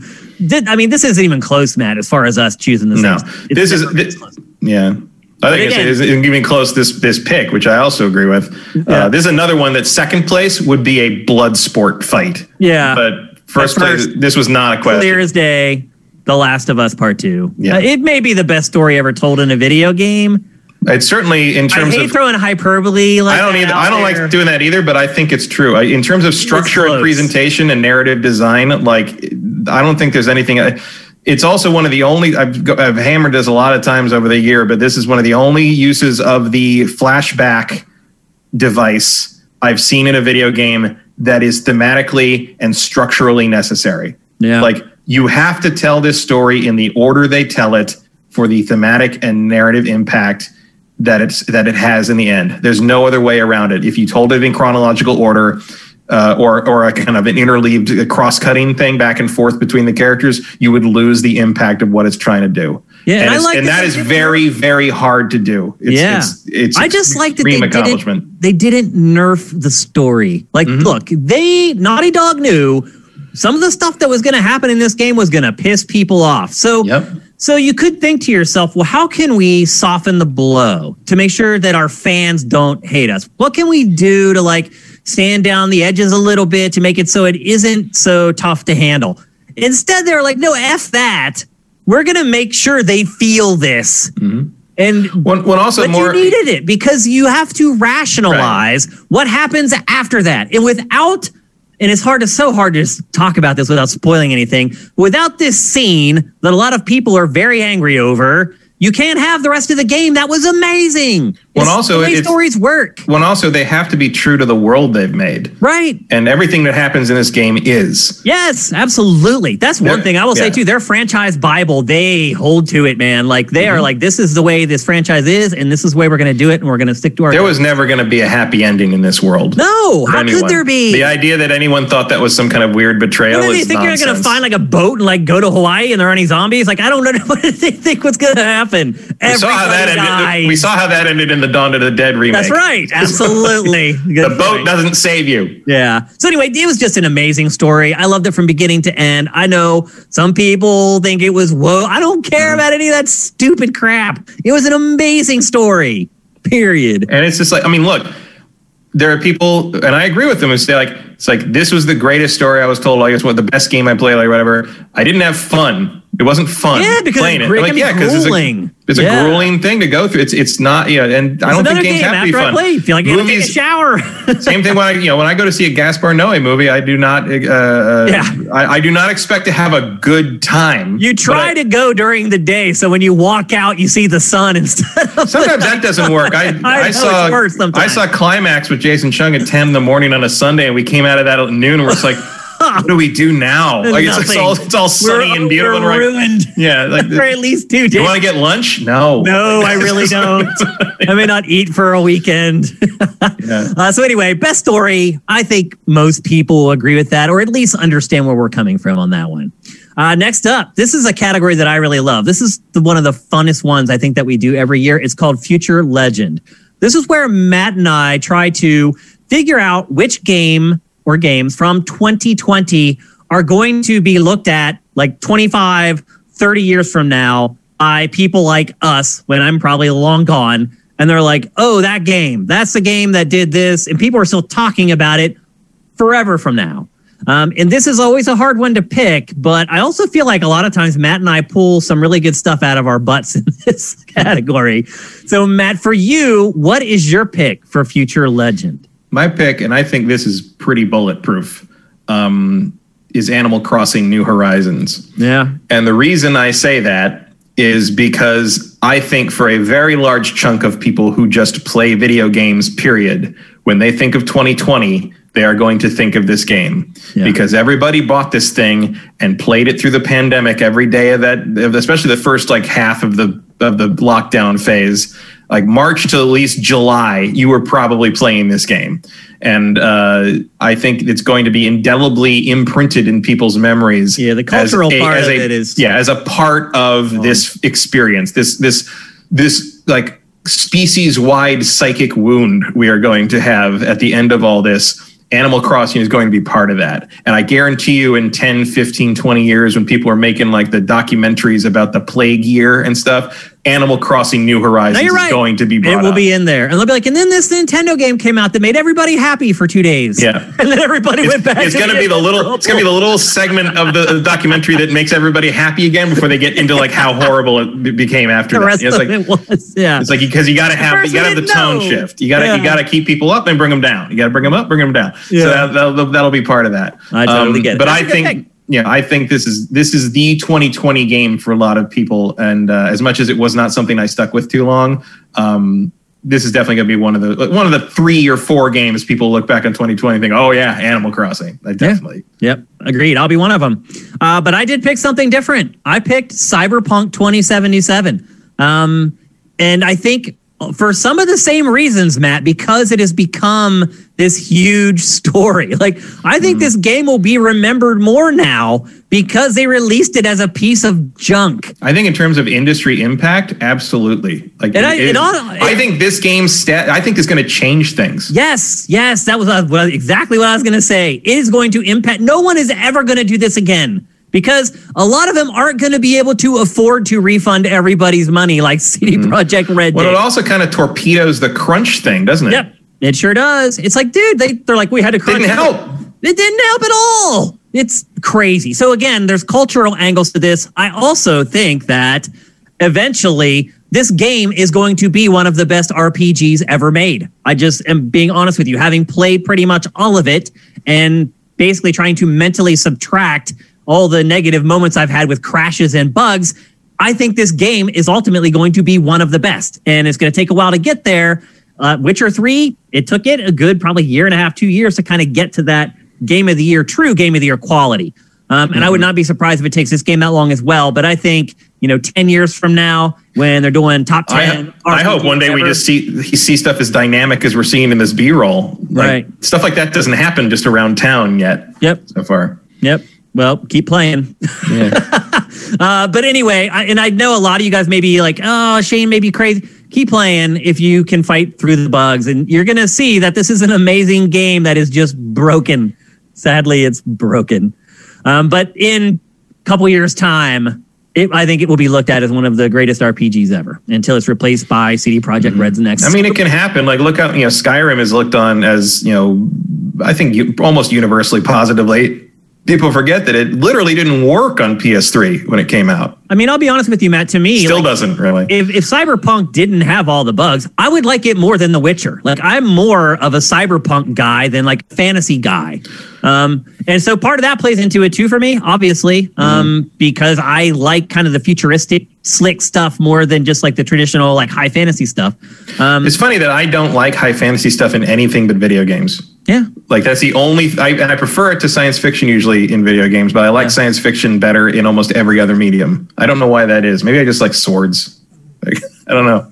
Yep. I am using a katana in this game. And I do believe that CD Projekt Red will get it fixed eventually. It's going to happen. I mean, they've done that with every game they've, look, we said it. People in the chat said it. Everyone said it. It's like CD Projekt Red stuff launches busted. Yeah, like they always do. I think we just all hoped that it would have learned its lesson this time. Yeah, I think if there's one lesson I've learned over the last few years from CD Projekt Red is that they haven't learned anything. Yeah. So Yep. So anyway, that's my future legend, Cyberpunk 2077. Next up, another fun category, most pleasant surprise. We've talked about a couple of those, and I'll be honest with you, when I mentioned them earlier, I tried to stay away from my pick. I had a couple of these, and honestly, up until I printed out the rundown for the show, I had 2 games here, and I finally made the pick at the last minute. So, Matt, for you, what was, and also, by the way, this can be anything. This doesn't have to be a game. It could be something that happened or whatever. And Matt, what was your pick for a most pleasant surprise? Well, certainly nothing that happened was a pleasant surprise. Yeah, not many of those in 2020. My most pleasant surprise was Immortals: Phoenix Rising. Which we obviously we'd seen it, we'd heard of it, but it'd gone dark for a long time, and then came back with a new title. Yeah, suddenly popped up with a terrible new title and a new kind of look to it a little bit. And then it's coming out in December. Like what the like? Okay, wow, I don't know. Like it's like 3 months before release, we suddenly see this thing comes back again. So cool. And we'd been through a lot of open world games this year. We played a lot of stuff that are over and over, but this thing popped up and was right in the waiting for Cyberpunk section of December. But I really kind of fell in love with this thing in a weird way. It's exactly the balance of like kind of levity and mindless open world stuff I needed at the time. I actually do think it's pretty funny. I know you don't. I think some of the banter is falls dead, but some of it actually has made me laugh. And it's snappy and I like how it looks. It's not like all their other games. It's finally Ubisoft doing something different with its open world. Yeah, it's like you can see they're using the research they did for Odyssey's mythology to but they're still letting it run wild. Like all the references actually make sense. If you know Greek mythology, much like Hades, all the references track with like actual mythology. It's a lot of fun in that regard, and it's a simpler, but it's also a kind of a wackier, like over the top combat system that I've enjoyed sort of learning and slowly like upgrading to the point that I can tackle the bigger enemies and like, oh, now that's how it works, and you can do the slow-mo stuff, and it's cool. It's kind of like an easier, more accessible Assassin's Creed, like you said, sort of my first Assassin's Creed. It's a gateway probably for kids. It's also kind of sectioned off and discreet. It's not like it's not this sprawling thing that you can get overwhelmed with. You can take it in chunks if you want to. Yeah. And I like that about it. And it takes there's a lot of talk of the Breath of the Wild inspiration, but I think you need a little more than just a stamina bar when you climb something in a hang glider to be a Breath of the Wild clone. You can understand why the comparisons. Sort of, but the thing they took from Breath of the Wild that is the most significant and most beneficial to it, and probably also to Breath of the Wild, is the line of sight idea. The fact that you can be up high and see everything all the time and see where you want to go forever. And just go there. You can literally, you can see like, I'm not even exaggerating. It must be like 100 miles you can see. Yeah, you can see the other side of the world from certain places. See the other end of the world. No fogging, no anything. It's amazing. Yeah, it's really great. And so I really enjoy. I haven't gone back to it since Cyberpunk because I've been focusing on that, but I will probably soon. Certainly now that we're kind of done with the show for the year and I can play what I want for a while. I will go back to some of that. And it's a game I'm going to get for a couple people for Christmas because I feel like it kind of flew under the radar. Like people didn't notice. It's good for kids of all ages. Yeah, even kids our age, even adult kids. Yeah. Exactly. My pick for most pleasant surprise is Tony Hawk's Pro Skater 1+2 remake. I thought I'll be honest with you, I thought the Tony Hawk franchise was dead. Done. I mean, even Tony. I think Tony Hawk thought that. He said it was done. The best thing he would give over the last few years was like, a couple people pitched me on like a mobile game, and I was like, well, I don't want that. So I guess your franchise is just dead. No, it wasn't. Not only did they bring it back, they brought back what they should bring back, which were the first couple games. Now, I will say this. I liked playing for the first like 5 or 6 hours. After a while, I was like, okay, I've done all this. And the better visuals and the higher frame rates were enough to keep me playing. But to me, I feel like if Tony Hawk was going to come back, that's the only way it could have come back. Now I feel like the door is open for Activision and Tony to work on a new game, although hopefully they don't just continue to bloat it like the franchise eventually became. And I think the reason people liked this is because the first Tony Hawk games were simple. You just had to score high and grab V8 VCR tapes. Like, it started to become way too complicated. And I think this kind of reset for the franchise, in addition to being fun to play and totally worth whatever money you ended up spending on it, I think this is what it needed to guarantee that there was any kind of a future for Tony Hawk's Pro Skater. So I was shocked that it was announced, and then we had it in like a month, and I was even more surprised by how good it was. So to me, it was the double pleasant surprise for 2020. Next up, yet another category where Matt and I have the same winner, although I think as soon as we tell you what the category is, actually, just put the graphic up. And everybody just guess what this one is that Matt and I have both. They've already guessed and they're wrong. Oh, they did? Oh, and they're wrong? Yeah. No way. The thing I've seen predicted is so far as Avengers. Oh, wow. Okay. Well, there you go then. The most disappointing game for 2020, Matt and I agree, is Cyberpunk 2077. Mm-hmm. I feel like but I did say this before the show. You were like, people will just know right away. And I was like, well, I don't know. Avengers was pretty disappointing too. Yeah. But yeah. I think Avengers was more pleasant surprise than disappointing in the end. Yeah, I think what happened, though, at least through the course of this stream, is that we've said a lot of good things about, at least I have, about Cyberpunk. So they probably figured Shane can't give it most disappointing. And if they both have the same guess, it's got to be Avengers. So I totally understand where you could have got to that place. But no, it is Cyberpunk 2077. I can still think it's a really good game and ultimately will be a great game, and say that it's hugely disappointing. I would also say, Matt, that this game was set up for this category. Like, yeah, I mean, you could argue that even if it was really good, people would want to give it to this game. I bet. Like, it was the hype for this game. There was 8 million pre-orders. The hype for this game was completely out of control. And look, we had part in that. Partly our fault. We hyped it up. Everybody hyped it up. But ultimately, I think even if the game were great, you still have a lot of people saying it's the most disappointing thing I played this year was Cyberpunk. So I still really enjoy it. And I think it's going to be something truly special whenever they finally finish it, which is funny to say. Mm-hmm.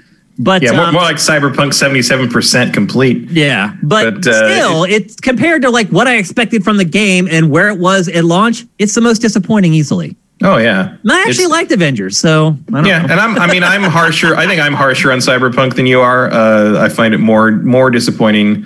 Yeah. It's also fascinating to watch this demo because it's all in the game, but it's also not in the game. They're just doing it all together in chains and combos, and they're like, when I use stuff in the game, I use like the one thing. Like I'm talking about the cutscenes. I'm not watching the B-roll, unfortunately, because the B-roll is showing like the old cutscenes and like when it was third person, basically, when they showed the character. Oh, gotcha. Which is very different. And you can see how the game evolved over time. Yeah. We have our TriCaster is loaded with Cyberpunk. Oh yeah, there's enough media in there to last a whole episode of Game Face for sure. But in terms of like the disappointment, it's like for me, it's more that like you can constantly see what it should be, and it just isn't. And you're just disappointed in CD Projekt Red for doing this crap. And that doesn't even get into the whole like thing of how they released it, the hiding of things. That's all disappointing too. Yeah, it's an easy winner. Next up, biggest news story. And there were some news stories this year, let me tell you. Usually for this, like I have to pick between like 3 or 4. There were like 12 this year that you had to choose from. And I think both of us probably picked the 2 best ones. Matt, what was yours? Mine is like, to me, there wasn't really competition here. There was a bunch, again, a very tough second place competition, but the number one thing for me has to be COVID-19's impact on the game industry. Or on everything. Both on everything, but I mean, we're obviously focusing on games here. And both in terms of good and bad, because, obviously it's good monetarily because games are selling and hardware is selling like crazy because people have nothing else to do but stay in their homes and play video games. Also in terms of the human costs and the loss of life is bad, and impacting everybody and impacting developers and companies are having to deal with that. And there's going to be a lot of medical payouts and stuff like that, and people losing their benefits. The human cost is astronomical. You've got the moving to working from home, which has created a lot of delays. Some stuff has slipped out of the year. I wonder how much of that impacted Cyberpunk 2077. Yep. But at the same time, the move to work from home as the dust sort of settles on that, Square Enix has said that employees can work from home forever now if they want to. Yep. So it could lead to a big change. quality of life upgrade Yep. for a lot of these developers. If they don't have to do the commute, don't have to be stuck in the office, they can work from home and choose what time of the day that they are doing their work versus what they need to take care of with their family and their home life. So in the end, you could have a lot of benefits out of it. Like nothing is going to. It's the whole category's biggest news story. That's why it's the biggest news story. Nothing is going to be the same. It reaches so many different corners. Yeah, nothing's going to be the same after this in any respect. Yeah. But in terms of the industry, you are going to you've seen a lot of changes both in the immediate in terms of release schedules, and I think in the long term. The fact that you can do so much of this from home and still get stuff out and still get stuff finished and still get stuff on time, you're kind of running out of excuse. I mean, it's not just the game industry; it's kind of business in general. But it's like you're running out of reasons to have offices on a regular basis. You don't need all 400 people on the team in the same office all the time. Everybody can kind of live wherever they want and do what they want. That's as long as people have internet, you've got it. Shift. Absolutely. So I think in terms of that, both in terms of what's happened this year itself, and in terms of what's going to happen over the next 10 years as a result, the pandemic is the story. Okay, we got to pick up the pace. We're taking too long with each one of these. We're already over time. It's a good thing we agree on so many of them. It is. It's helping because otherwise we'd be here till like 8 p.m. Next up, well, actually, I haven't given you my winner for that category yet for biggest news story. I went kind of in the same vein as Matt in that I tried to find a story that would have a domino effect for many years to come. Obviously, COVID going to change everything from here on out forever. Something else that I think will change everything from here on out forever was Microsoft buying Bethesda. To me, it changes everything. It changes the other platforms because likely they won't be getting Bethesda games anymore. And it completely changes the fortunes of Xbox. Now, I don't know how much it's going to change their fortunes for Xbox Series X, but whatever the next console is, they're set. So I was a vocal critic of Microsoft's moves and everything it had done really for the last 8 years. Finally, it figured it out and did what really it should have done like 4 years ago. And if it had done it 4 years ago, it would be in a much better position right now to launch the Xbox Series platform. So I don't know. To me, the sale of Bethesda to Xbox is something that will, like COVID, will reverberate across all corners of the industry. Even third-party or independent studios right now, they look at that sale and they're like, maybe we should start shopping ourselves around. It was a big purchase that's going to change a lot of things for a lot of people, and it was a big surprise as well. And so that's why it's my biggest news story of 2020. Next up, another fun category, the worst game we played. We had to eventually change the title of this category because everybody was just like, oh, it's the worst game. No, it's not the worst game. We can't decide what the absolute worst game is that came out in 2020 because we have to play them all. So these are just the worst games that Matt and I played, which by extension would probably be most likely the worst games that y'all played too. So Matt, what's the worst game you played in 2020? Well, as you say, I'm sure there were worse games released, but the worst time I had with a game this year was Final Fantasy VII Remake, which no one will be surprised by if you've been watching this show. This almost made my most disappointing as well, because I was really hoping they could pull out something special with this game, and as far as I'm concerned, they did not. This is you're even watching one of the things that right there. It's like okay, I don't understand the obsession with this game, with the Final Fantasy team, especially Nomura, of having everything kind of look so realistic and so like this approaching sort of that anime photo real sort of hybrid thing, and then suddenly someone just spinning a motorcycle around like it weighs 5 pounds, and none of it makes any, and like the physics don't matter anymore, and it's just like it's just silly to me. I agree. I thought the game was silly. It is very silly, and I can't take any of it seriously. That's actually the best word to describe that game, man. I don't know how you pulled that out, but that is the best word to describe the Final Fantasy. And I would use goofy too. Yeah, that would maybe make more sense for Kingdom Hearts. But I don't think that the localization wasn't good. Like we said, the anime grunting is just distracting and irritating the whole time. Nothing really happens. There's a whole middle section of the game where like they add a bunch of stuff that wasn't in the original, and you can do that. That's fine, but it doesn't advance anything, doesn't improve anything. So you're just wasting time because you don't know how to do the part where you leave after you leave Midgar until you were leaving that to the next remake game. So you're kind of stalling for time for about half the game's runtime. There's too much weird, like ancient game, like level design. I can play any Nintendo game, no problem. Don't even think twice about it. When I played this game, I felt like I was too old for the game. Yeah, it's honestly embarrassing. It's like embarrassing Mario to play. I'm okay with, but yeah, it's like I don't even know how to explain it. I was like, this is a kid's game. Like while I was playing it, but I'll play Mario or all Nintendo's like kid-friendly stuff. I don't know. I get it. Like it's one of those things. Like I've said it before, the golden age of science fiction is 12 because it's whatever you experienced when you were 12 years old. Yeah. And like I was not 12 years old when Final Fantasy VII came out. Like I was too old for this when it came out, and I'm apparently still too old for the remake. So the nostalgia goggles are completely off for me on this game, and to me, it's just an ancient, archaic, creaky money grab. Well, I liked it more than you did, but not by a ton. That's part of my thing is like the ancient dungeon design, the shitty shimmying through tiny things to cover load time that shouldn't even be there.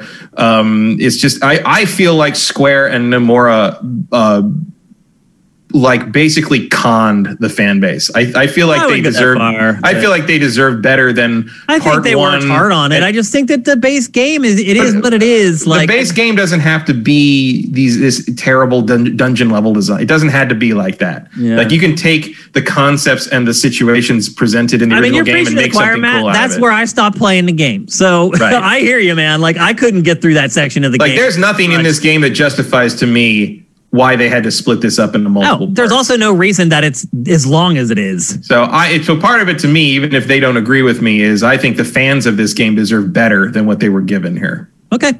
Worst game I played this year? Disintegration. I don't know if you guys even remember this game. I don't even remember this. It is now I do. It is a first-person shooter RTS hybrid from a former Halo developer.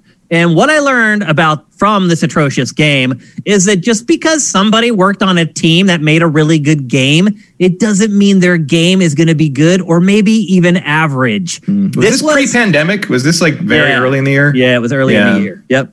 And I admire that chances are he probably invested a lot of his own money into developing this game. And I like that he had this concept and he stuck with it and he saw it through and he eventually released it, but it just doesn't work. The mechanics in it don't work. The game looks terrible. It was just so bug riddled, and they tried to do a campaign and it was even more awkward. Like it's awful. It's the worst game I played this year. And I did play some other bad ones, but this was the only one that I played where I almost felt like offended that I had actually like spent time on it. So luckily, it seems like most people dodged this bullet.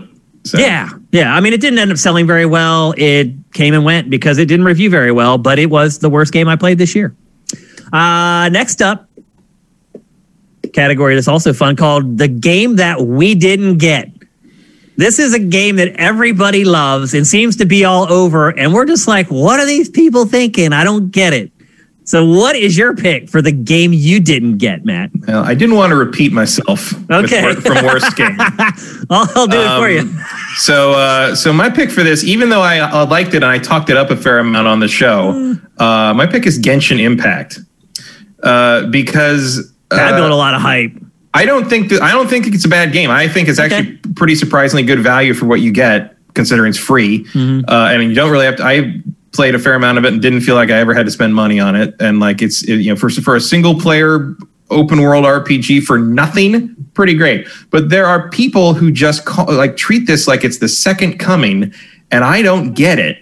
Like it's free, and I got sucked in. That's free, all there is to it. But it's like there's not much to this, and I also don't understand. Look, I'm not a Breath of the Wild devotee by any stretch of imagination, but this game is not Breath of the Wild. Are they trying to say that? Trying to say it's like a Breath of the Wild clone or something. And it's just like, no, just because there's a stamina meter when you climb something does not make it Breath of the Wild. Just because you can hang glide doesn't make it Breath of the Wild. Apparently that's all it takes, Matt. Those two elements. No, it's a very it's not bad, but people I don't get. No, the hype train for this is huge, man. I totally get what you're saying. So in terms of just not getting it, I get why people go crazy for Final Fantasy VII Remake, even if my reasons for that is not, even if my explanation for that is not very flattering to those who go nuts for it. This one, I don't even have a theory. It's just, I guess because it's free. I guess you're right, because it's free and it's just like high quality for something you would get for free that doesn't really push you into the gacha elements too much, unless you really desperately want particular characters, in which case I guess you are kind of stuck with that. But I feel like it gave me enough of a roster to work with just kind of, organically, that I've never felt the need to spend any money on the gacha stuff. I haven't gotten super far into it because it's just, there's a lot. There's a lot. I think that says a lot. That's true. Yeah. But it's just like, I'm not compelled to keep going back to it in the way that I am to something like Warframe. Otherwise, this might have been. And that's also free, by the way. So yeah. So which also might have been, and this is a candidate for ongoing game as a service. Yep. But it's just an element of it that, like, once I kind of got into it and kind of got through the early kind of early act one and everything, I kind of felt like I got it. I understood what it was about. And I didn't see much else down the road that was going to change things up or make things more interesting for me. So I just sort of drifted away from it. And I know some people that are just rabid for this game. Huge. I don't get it. Huge. I don't either. I mean, it's not my pick, but I agree with you that it's a good pick. and I will still say, like, go try it. Like I'm not saying it's bad. I'm not trying to tear it down and say it's a terrible game. It's a good game. But I got the hard drive space. Yeah. Go for it. Yep. I do have it installed on my PS5. Like, I'm not bagging on it in that regard, but it's just like the size of the praise it gets is a little to me. Oh, by the way, Vincent says that the multiplayer in Disintegration's already been shut down. So wow. So there you go. Okay, the game that I didn't get is Final Fantasy VII Remake. And I don't really need to rehash what I just said in the prior category when talking about Matt's pick. But like I said, I feel like a child when I'm playing the game. And I have no problem playing any other game that's meant for kids. I don't know what it is about it. I got to that big dead section in the middle that Matt talked about. I never made it past it. I just don't get it. I try to get it because it's like, I understand the nostalgia around Final Fantasy VII. I was a huge gamer. Like, I had just launched my website, and like, it wasn't even like I was just buying and playing a lot of games. I was already covering games when Final Fantasy VII came out. So I'm trying to understand why people are so attached to it. I've never been able to figure it out all this time, Matt. I haven't. And to me, honestly, I think the remake is better than the original in a lot of ways. I enjoyed playing a lot of it more.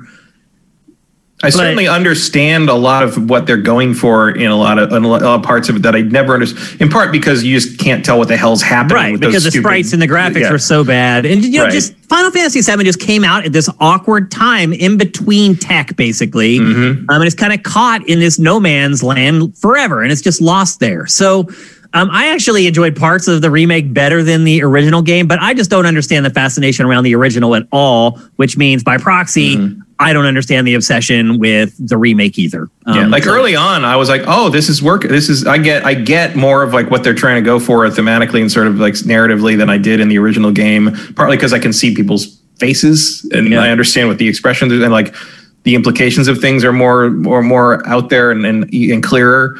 But like eventually, like you say, like the middle part just falls apart and there's nothing. You're just like, what am I doing? I don't know how people made it through that section. They just have to be hardcore fans. That's all I can figure. Okay, next up, best graphics. And we're entering the big categories now, people, where we have runners up and winners. And like I said, the first one is best graphics. Matt, what is your runner up? My runner up is Spider-Man Miles Morales. A wise choice. Yes, this is obviously the PlayStation 5 sort of like flagship game. There is, and a lot of the graphics on this are obviously amazing. Like you've got it on quality. I played on quality, 30 frames a second, rock solid with the ray tracing on, all that stuff. All the bells and whistles in that regard are amazing. But I am going to focus on this with the thing that I really think puts Miles Morales over the top, and the previous Spider-Man as well, is the animation. Yeah, it's incredible. The animation in this game is the first astounding. Spider-Man was like that too. Oh yeah, this one is next. This one is next level though. Yeah. Like there is so much happening frame to frame with Miles in this that it's ridiculous. Like if you slow it down slow it down. Go to SUNY Legends Twitter and look up his Miles Morales gifs that he's done. Go look at James Ham, who's one of the animators on this game. He did a lot of the swinging stuff in this game, and he posts a lot of stuff on Twitter. That stuff's great too. His awkward swinging mechanics. Yeah, and all his like stunts he does, because you don't maybe fun swinging. You don't maybe realize early on like the stunts in this are not just because in the first game it was a little more simple. It's like hold the button and hit the D-pad, and he does a little stuff. Miles has combos. Miles has like up, down, like do different ones. Like he can like kind of rest in the midair and then like switch out of it. Yeah. Like it's the character that's expressed on a moment to moment basis in this game by everyone you run into, even just the pedestrians, is amazing. And it creates a sense of place in conjunction with the graphics that are operating on that PS5 level, that it's just like nothing else. Like it blew me away in a way that I wasn't expecting to be blown away by a game that basically takes place in the same map as a game I played 2 years ago. And also, Matt, it's just a PS4 game. Yeah. I remember that whole argument. The Xbox fans were like, that's not really an exclusive. Okay. It's like, of all the arguments you should be making, that's really not the one you want to make. I'd like to see one of them boot up Miles Morales in a PS5 and tell me it's not next gen. Yeah, it's incredible. And now they've added ray tracing to the performance mode, so you can play it in 60 frames a second. It's not on the same level, but it's a triumph. And you rarely see launch games like really live up to kind of the promise of what you think this new hardware should do, and Miles Morales is one of those games. Yep. For me, my runner-up, and generally how I do these, and it's not on purpose, it just kind of ends up working out this way. Usually one of my picks is just for like raw horsepower, like eye-popping, like which has the most polys and all the effects.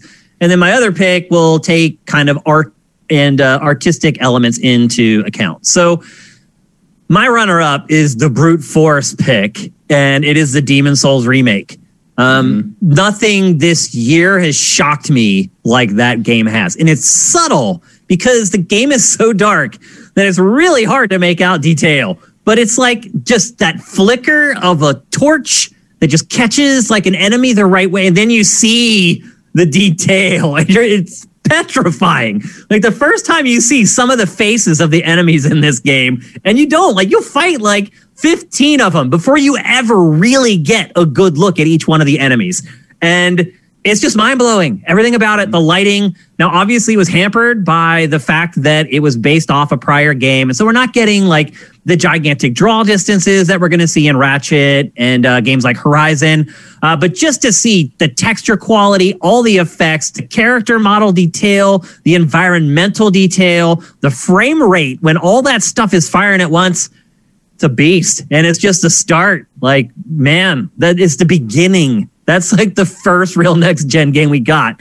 And it already was good enough to get runner-up for best graphics from me. And now it's time for the winner. And I think people may be surprised that both of us picked the same winner here. But the winner for best graphics for 2020 is Ghost of Tsushima. Matt and I both chose Ghost of Tsushima. I'll just say this, Matt. When I know there's people that's like, oh my God, Matt didn't pick Demon's Souls, or neither of them picked Last of Us Part 2. Like, what did it? There is no other game this year that stopped me in my tracks repeatedly than this. This was a hard category, though, Matt. I had The Last of Us Part 2 on there until like the very end. It is. Nothing else made me stop and take screenshots like this game. Yeah, absolutely. Or just stop in the game. Like every game, it's like, that's pretty, but you just keep running or you keep riding. In Ghost of Tsushima, I stopped and I just watched the grass sway and watched like these little wisps of like fog blow through like the, it's just. Like, is it a technical achievement on the level of Last of Us Part 2? Probably not. But is it an art direction and use of color and use of environment triumph? Yep. Yes. This is Sucker Punch firing on all cylinders. Unreal. And just taking advantage of the HDR, taking advantage of the setting, taking advantage of just their expertise in using color, which they've always been really good at. And just random locations that aren't they're not significant. They're not places where cutscenes happen. They're not places but you just end up, it's like, oh my God, look at that view. Look at that vista. Look, I'm standing in this river and I have to stop and look because there's these trees that are reflecting in the river and I got to take a shot of that. Like I had something like 1.5 gigs of screenshots of this game by the time I was finished with it. And I never do that. I never stop and take shots. Usually I take like 6 or 7 screenshots per game that I play. Yeah. And that's just for for me to put like on the game pages for us to use on the site and things like that. But this game, I just kept snapping and snapping. I was taking pictures. I'd load them into my computer. I emailed them to people or text them to people like, look at this thing. And like people are getting tired of me. People are getting tired of me sending them pictures of my samurai game by the end of all that. It was just incredible. Like it's the perfect meeting for that piece of hardware of the tech and artist. It just is. It was the first game I played when I got my LG CX OLED for a reason. I have it on disc. I went and dug out the disc and put it in my PS4 Pro just so that was the first game I could see with my new TV. It's just the perfect cross between technology and artistry, and it's hard to hit that. It is one of the best syntheses of those two things in the history of the medium. I'd agree. It's stunning. Everyone who sees it says it's stunning. My wife, I've never seen my wife's eyeballs pop like that looking at a video game. She just couldn't even believe it was real. So, yeah. Best graphics of 2020, Ghost of Tsushima. Congratulations, Sucker Punch. Not just a technical category. Nope. You can't forget that. Absolutely. Next up, most innovative. And we also have a runner-up and a winner for this. This category wasn't as easy this year. I'll just fully admit.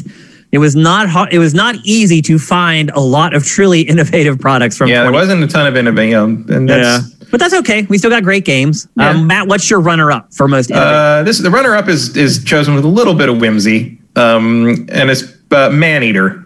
Okay. I appreciate it's not the first game where you play as a shark, but it is the one that commits to that idea the most. And Matt, it's the only one that did not make me vomit. There you go. Jaws Unleashed. Jaws Unleashed. Played two shark games, and the other one was Jaws Unleashed. That literally made me vomit. So yeah, this is the first Shark PG. Yeah.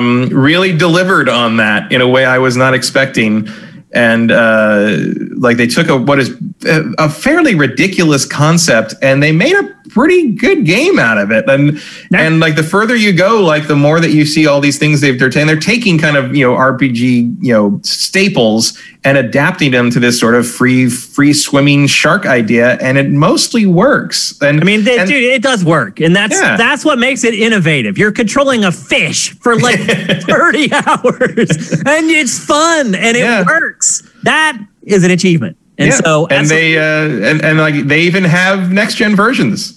Like if you have Xbox, you got a Series X version of this game for no extra charge. It's really crazy. Like it's so amazing. Many other guys couldn't do it, but somehow, man, Cyberpunk didn't get that shit out, but Maneater did. It's great. My runner-up is Fall Guys.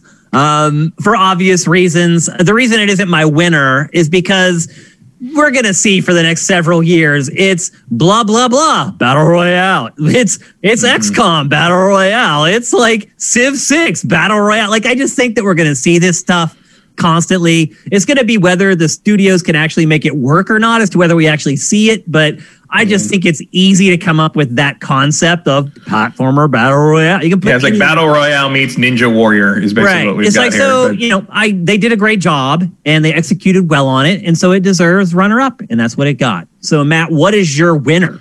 My winner, going back to this one again, is Hades.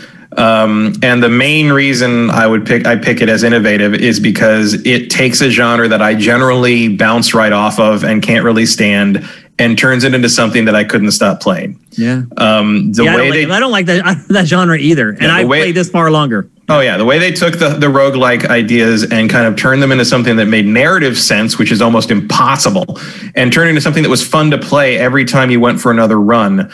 It's just a testament to how good those guys are. They are in some ways at the top of the indie game and I don't think it's even close in a couple of places. There are some good studios out there. There are some good studios, but in terms of just some like the voice acting work, but they've earned it too. I mean, it's like their third, fourth game. It's the fourth game, and it's also important to me to point out that they get better every time. Everyone, like they are learning and adapting. I think some people might argue the Transistor was at least a sidestep. Maybe I don't like Bastion or Transistor very much. I like Bastion a lot, but I want to, but something about Bastion leaves me cold, and Transistor I didn't particularly like, but I like what they were trying to do. I just didn't click with me.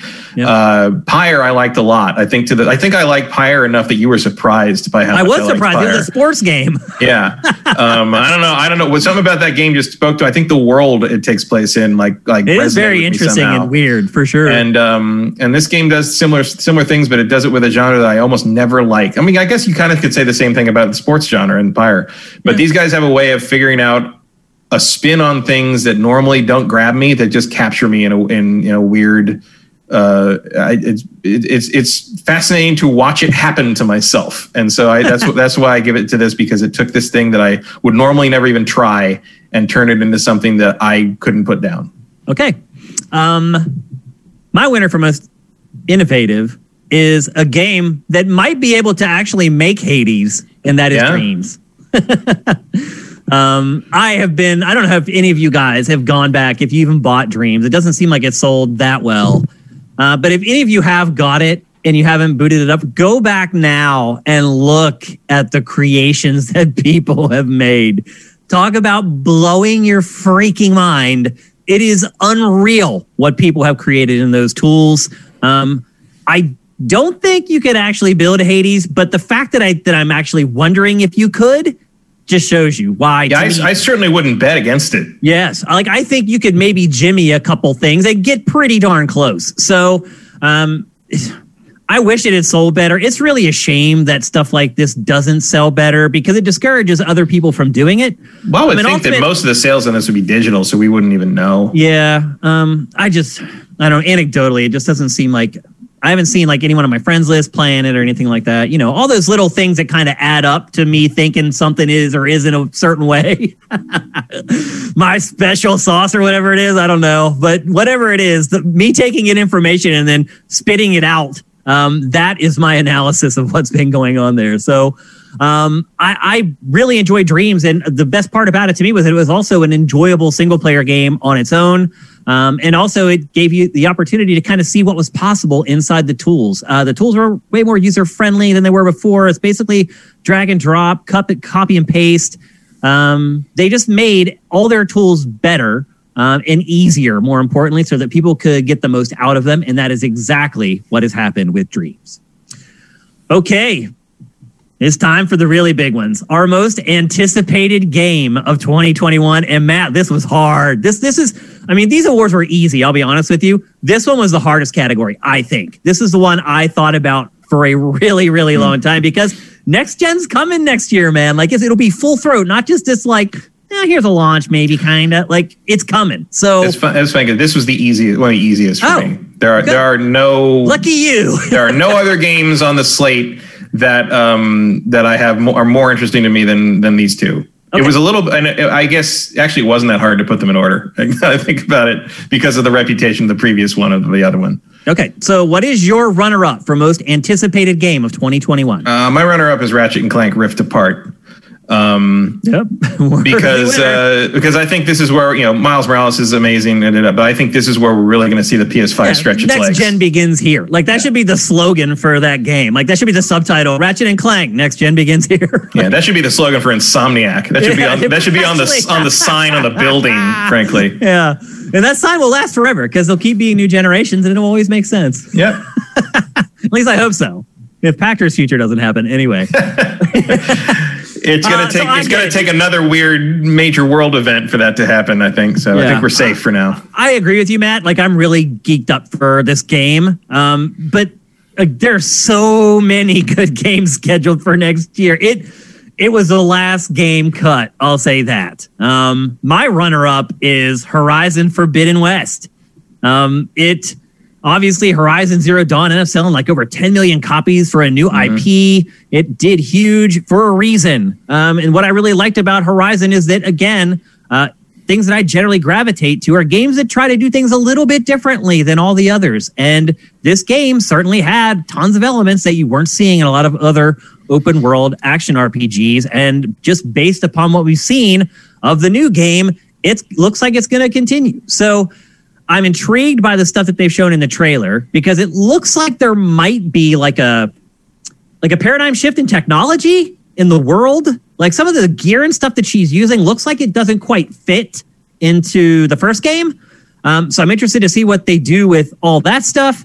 In all honesty, like what we've seen so far is ambiguous. We don't know. We don't have a lot of information about it, how it ties into the first game. A big part of it for me is just what they did with the first game. And I love it so much that I am willing not to give them a pass, but to just maybe give them a little bit of the benefit of the doubt. Mm-hmm. And now it's time, Matt, for you to pick your winner. My winner is game of 2021. Just keep the B-roll rolling because it's Horizon Forbidden West. His winner is Horizon Forbidden West. Yes, because that was my. I couldn't figure out how to transition, Matt. I was like, "What should I do?" It's my game of the year. It's my game of the year for 2017. Of course, the follow-up is going to be my top thing. Yep. So everything you just said. Okay. I agree. All right. What else can you say? Yeah. Until we find more out. We've also talked about that game, like the first game, how many times, and we just don't have any information on the sequel yet. So a lot of it is based on faith, but I feel like they've earned that faith. For sure. Next up, game of the year. Well, actually, before that, I get to pick my most anticipated in 2021. And I don't think anyone will be surprised by my pick, but I think I'm surprised that you didn't at least include it, and that's God of War. God of War's not coming out next year. It's right now. It's scheduled for 2021. That's all I can do, Matt, is take whatever date they give us and assume that's the date. I mean, I know that's not the case, but I mean, honestly, though, like I think the chances of it coming out next year are probably 30% or less, but it's scheduled for 2021. So I can't just assume, like, look, they may have been cranking on this thing and it may actually come out. So if it does come out, that is my most anticipated game. I've talked about why the God of War reboot has been my game of the whatever for a long time. A lot of personal reflection in relation to that game. Went through a really tough time when that game came out, and in some ways I think it really helped me. So, and on top of the fact that it's just freaking amazing. So, Sony Santa Monica, God of War, if it's 2021, definitely my most anticipated. No doubt about it. I anticipate it will not come out in 2021. I would say that too. Okay. There's another one you can have for free in the fantasy draft. There's not a chance in hell. I'm definitely not picking that in a draft, man. That's not happening. I'm no fool, although maybe a little bit in fantasy drafts. And next up, as I just stupidly teased, game of the year is next. And this is also one where we have a runner-up and a winner. And the other problem, too, for the way we do these is by the time we get to the end of this list, we've talked about all these. That's why I was trying to curb you on Hades. Because I was like, bro, you Hades wins like 2 more times. You need to leave some stuff to say, because at the end, you've run out of things to say about these games. But that's okay, because by the end, we're also trying to get to the end of the That's right, and that's exactly what we're doing right now. This is fun. I'm having a good time with this show. Game of the year. Runner-up, Matt. What is your runner-up for Game of the Year 2020? Runner-up is Ghost of Tsushima. I don't think anybody who has watched a single episode of Game Face is surprised by that at all. Yep. This is the game that came along right at the right time, right in the kind of the first big hump of pandemic lockdown as well. Yep. And it was just was one of the few games this year that I've been able to really kind of lose myself in and not worry about anything else while I'm playing it. Increasingly, that is a thing that is hard to do in the situation we're in. And I love everything Sucker Punch has ever made to some degree or another. And this just continues the trend. I love running around the open world, doing random stuff. I love this. I like the story with all the side character stories. The main story was fine, but the stuff that really shined were the characters sagas, like for each of the side characters, it kind of fleshed out who they were. Yep. And I intend, as soon as I have some free time, I'm going to go back and play it again on PS5. Like it's gorgeous, as we already talked about. The other thing I like about it, Matt, is you can also play this game however you want. Like I found this guy on YouTube who just plays it perfectly, and like he does stuff that I've never seen anyone do in the game. Like I don't even know how to explain it. Like the moves that he does to like block like incoming attacks, and then like his counters, like they're not even counters, and they just like slide in half and like fall over. Like, yeah, dude, this game is so awesome. Definitely worthy. I wouldn't even care if you could give it Game of the Year. I would have not fought you on that at all. Just a classy game. We need more of those games that you're not embarrassed if your wife or your girlfriend walks in while you're playing it. In fact, you might even be proud and try to get her to play it. So, Ghost of Tsushima, top shelf stuff. And you guys may be very surprised by my runner-up for Game of the Year. And it is Cyberpunk 2077. And I know you guys are like, what? The game's broken? What? So, as I've gotten older, when I used to do Game of the Year stuff, as I've said, when we had big editorial staffs and things like that, we'd get in a room and 15 of us would like fight it out or whatever. But when you don't have those people, you have to figure out a way to do it on your own and have it be true to how you feel and be effective. And what I have found for me personally is I look back on the games I played and then I try to think of the ones that stuck with me. The ones that when I finished playing for the night, it maybe was hard to go to sleep for a little bit. The ones where if I did play until late in the night, when I woke up, the first thing that I thought about in the morning was the game, stuff like that. And this game, Cyberpunk 2077, has done it to me. The characters, the city, which is a character all on its own, the world building, the RPG element, the systems that are running under the hood that are already working great, regardless of the bugs. I know it's weird, and it can be tough to explain why it's my runner. I just think it's, even when it is finally the bugs are fixed, it might be the best game from 2020, to be perfectly honest with you. I know a lot of you guys are struggling to hear this right now because maybe you played an hour or you got the base PS4 version or you got the base Xbox One version and you've already returned it and it looked like a PlayStation. I get it. I've seen all the videos. I know CD Projekt Red screwed everybody and I think that sucks. And if you guys haven't figured out, I am not a fan of CD Projekt Red, but I just cannot deny what this game has done to me. I can't. The world feels like it's just soaked into me and I feel like I'm a part of it. And when I leave it, I want to go back to it. And when I'm not in it, I think about it. And I don't think no matter how many bugs there are in the game, that part of it, anybody can deny. And I think once the bugs are worked out of it, everyone's going to have a much different opinion on Cyberpunk 2077. And with that, it's time for our Game of the Year. Matt, what is your Game of the Year for 2020? And we can say it together because it is The Last of Us Part 2. Yep. This easy. Mm-hmm.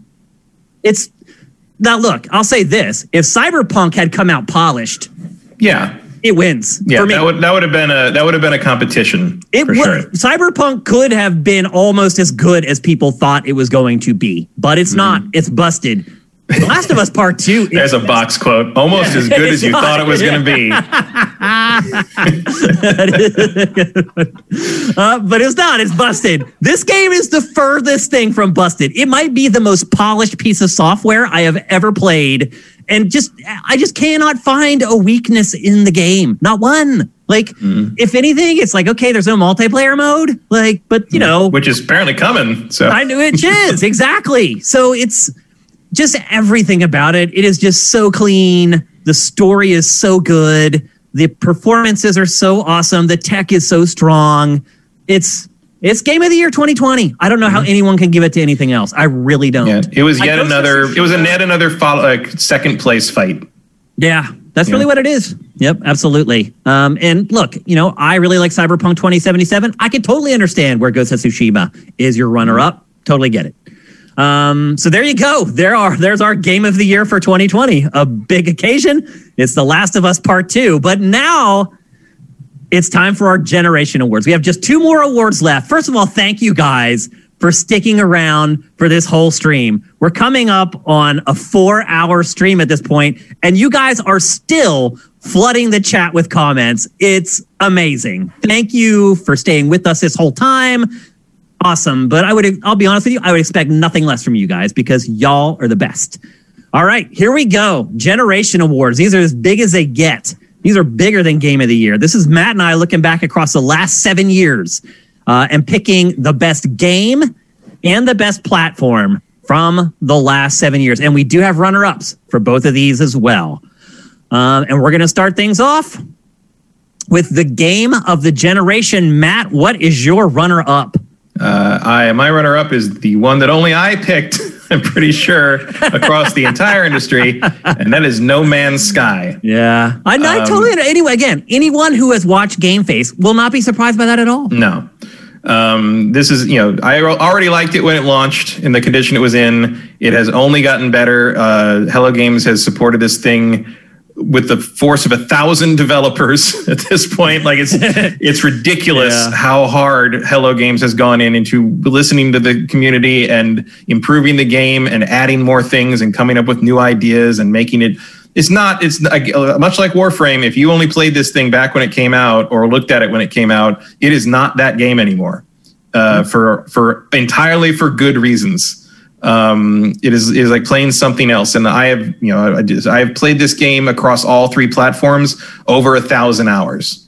My biggest one being PS4. Like the PS4 save is up to 500 hours now.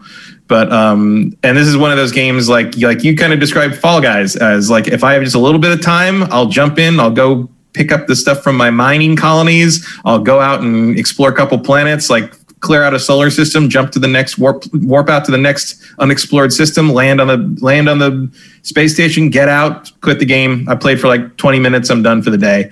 But I always come back to this game over and over and over, even 4 years later. But that's the way it is designed. Yeah. Is that you don't get tired of it. If you like it, you're going to like it forever. Yep. You never run out. That's for sure. There's always another place to look at. And it's even more interesting now that they've changed up how the planets get used and how the environments work. Like you can find real interesting places to look at and creatures to see. And they just continue to add more and more things. The next gen upgrade even improved it more on PS5. It just keeps going and they're not done yet. So I will always advocate for this game and continually go back to it. It's great. Okay. My runner-up, and actually maybe we should just do this as a joint announcement, Matt. My runner-up is the same as Matt's winner, and Matt, I'll just let you announce it. Which is not going to surprise anybody that it is The Witcher 3 Wild Hunt. Yep. It's my runner-up and Matt's Game of the Generation. Yeah. This is another both one. Our Game of the Year from 2017. Yeah, 2015. 2015. Sorry. Yeah. This is it was still pretty great in 2017. Yes. It actually may have been better in 2017. Yeah. By the time they patched everything, got all the DLC out, it was great. That's what I'm saying. And this is another one of those, just one of those games that how you've talked about Cyberpunk today pretty much describes how I feel about this game. Like it pulls me in. I am part of that world. I just want to know more. I want to see more. I want to meet more people, do more things, kill more weird creatures, find out what kind of weird spins on, one of the things I love about the CD Projekt Witcher take is that they take, and it goes back to the books as well, but like they take kind of, known fairy tales and legends and they kind of have these weird, darker twists on them, which are often more accurate to the original legends and fairy tales, like before they got sanitized for a child audience. And I love that they take that and go back to things like that. It's very compelling to me. I love Geralt as a character. I hope one day I feel the same way about the Cyberpunk experience. I feel like it's there if they can polish it to that point. I think they will. And I played this game to 100% completion. They can't give up on it. I played this game to 100% completion 3 separate times on 3 different platforms. The last time I didn't even mean to. I just booted it up to see how it looked on the Xbox One X, and all of a sudden it was 80 hours later. And that is just a game that it brings me back over and over again in the same way that Mass Effect did last generation, and there's just no comparison. Obviously, I played No Man's Sky more, but this is a more curated and more focused and polished experience, and it has to get my generation award. No question. All right. My game of the generation is, and I don't think this will surprise anybody either, it is God of War. I've talked ad nauseum about what it is about this game that really resonates with me. Personal experiences that happened when the game came out. I have not been a huge RPG gamer my whole life. So some people come to action RPG from the action or from the RPG side and then move towards action.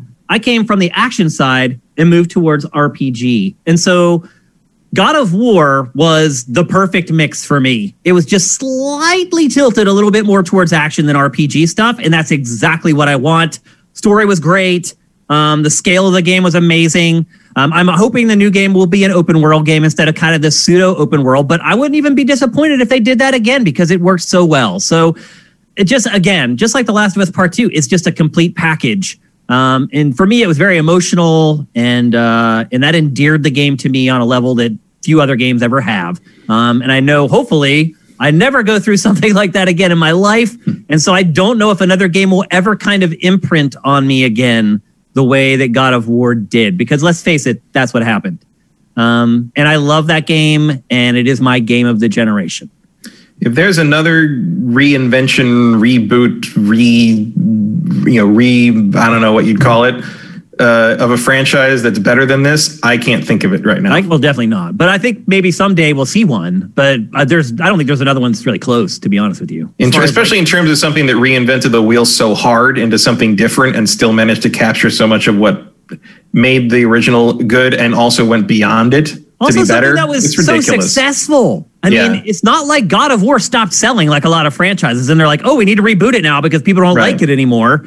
They rebooted it because they're like, we need to reboot this freaking thing. Yeah, we're bored. Let's make this something different. That's what the good studios do, Matt. Those they don't rest guys, on it. They're not. That's not good enough.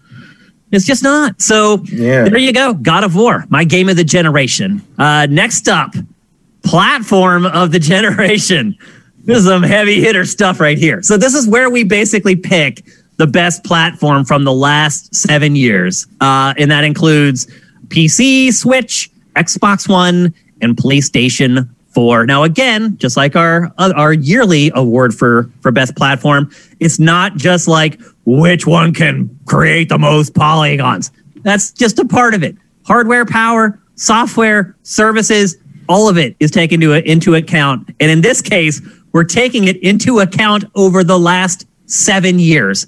Now I'll say this one was hard for me too. And I think you can see by our runners up maybe where my conflict was. Matt, what is your runner up for platform of the generation? My runner up is maybe a little surprising for someone who has such a powerful PC, but I went with Xbox One. Yeah, I was surprised by this. Not because of the overall, I think Xbox One started pretty weak, but once I got an Xbox One X in the house, I have played the majority of multi-platform stuff on that system for the last 3.5 years. And which I did not expect. I basically got the Xbox One X because I wanted a 4K Blu-ray player. I did not expect to have it become suddenly such a major factor in my daily gaming life. Because the Xbox One had been a non-factor for a couple of years by that point. I basically played everything on PS4 and PS4 Pro, and if I didn't play it on that, I played it on PC. But the Xbox One X changed things around to the point that holding the Xbox One controller is more natural to me than almost anything else right now. Yeah, I hear you. I love Xbox controllers. So in the end, looking back on kind of the generation, and maybe tilting it a little harder toward the second half of the generation, but the Xbox One X has really helped define how I've played games for the last several years. And that doesn't mean I won't abandon the fuck out of it if the stuff runs better on PlayStation 5. But in terms of this generation, like Xbox One X finished real strong and made a strong impression. And you use it as your third-party console at the end. Pretty much, yeah. I play everything that isn't exclusive to PlayStation pretty much goes on the Xbox One X, or did. Now, who knows what the next gen holds, but and it's also prevented me from having to spend the money to build a new gaming PC. So I appreciate that too, because the current PC kind of does what I need to do for indie and more general stuff. And the Xbox One X plays the AAA stuff just fine for me. Yep. This was really hard for me, but I honestly didn't even consider Xbox One as a runner-up because all I ever had was the base Xbox One. Yeah. And that thing was a piece of crap, man. It is. It's terrible. Not only is the hardware way underpowered, like the power button eventually stops working.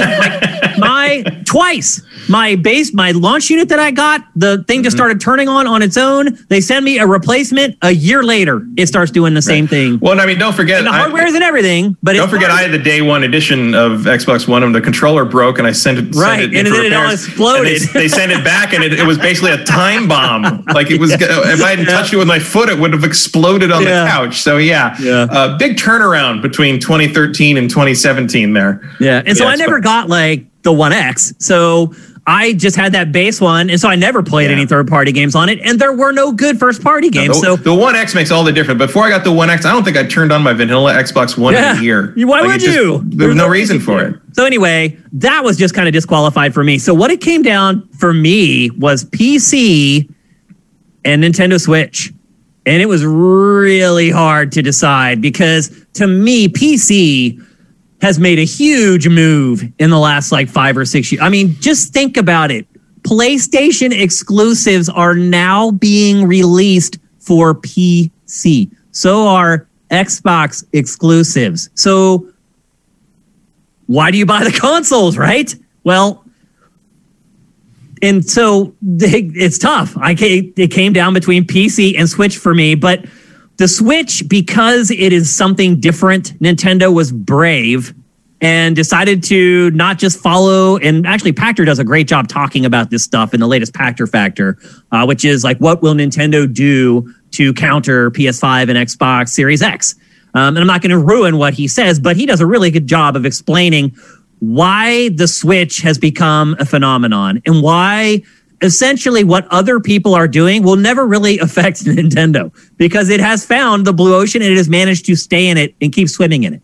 And just the fact that I had a console that I could plug in, and I know, Matt, I know you don't care about this. I do. I like it. I like being able to play it as a console or as a handheld. Now, I do play it probably 90% of the time as a console, but when I do go on trips, I like to be able to take it with me and play really good games on the go. So then you start looking at the software library. I mean, Nintendo has knocked it out of the park with the Switch. We've never had all these franchises in this quantity, at this quality, at this early in a Nintendo console's life cycle. So Nintendo has just knocked it out of the park. When Nintendo does that, it's really hard for me to give the nod to PC over Nintendo. So my runner-up for platform of the generation is the Nintendo Switch. So much stuff I played on there, I can only play on there. So my runner-up. And now it's time for the winner, for the platform of the generation. And again, we picked the same thing, and it is PlayStation 4. Yeah. I mean, looking at our games of the generation, it's kind of, obviously mine are not exclusive. I mean, just look at the last, our rundown right now. Just look at the last, 8 categories and look at how many of them, even Dreams, how many of them were dominated by place. It's just this way from day one. Yeah, and you can talk, it's okay, 2 PlayStation exclusives have been put on PC. I'm going to need to see a lot more than that before I don't think PlayStation is useful as a console because I'll, even if I never play another non-exclusive game on PlayStation 5, I will want to own that PlayStation 5. Same for Nintendo systems. I'm fine owning Nintendo systems so I can play Nintendo's games and nothing else, because they're worth playing to me. That's worth it to me to have a method of playing those games. And PlayStation would be that without it. And even then, for a lot of the generation, PlayStation was useful for, multi-platform games as well, because it was way ahead of the Xbox One when launch happened and you were getting better versions there, which is a big turnaround from the previous generation, which I think is a testament to Sony's ability to listen and roll with the punches.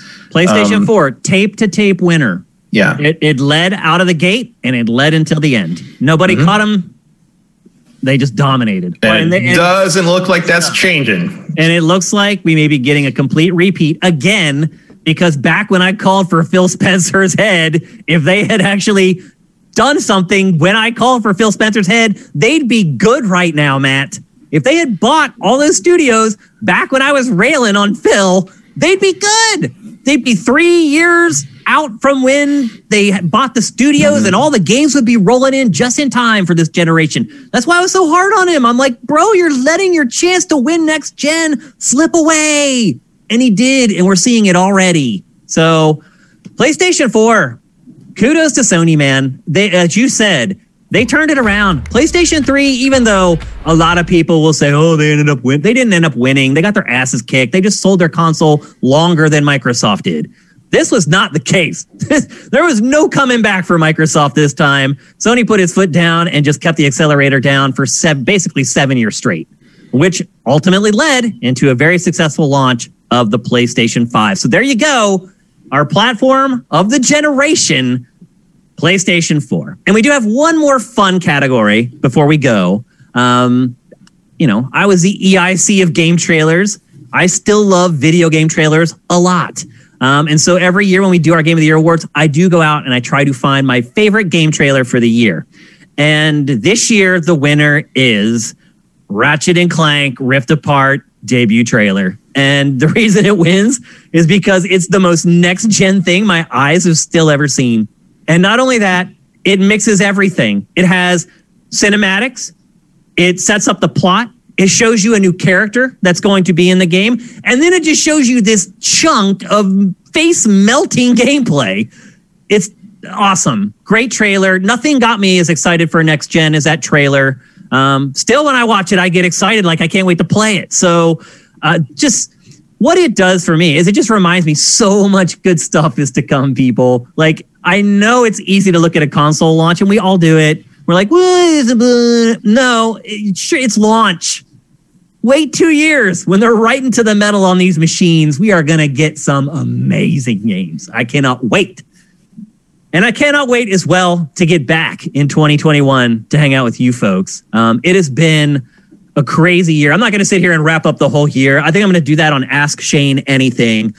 In fact, we'll be asking for new questions for that here in the next day or so. And also don't forget, I mentioned in Game Face that we're giving away 10 free t-shirts. If you've lost your job and you're a Sifted subscriber and you want a shirt, just DM me on Sifted at Shane and we'll get you a free shirt courtesy of Sifter Suicide King.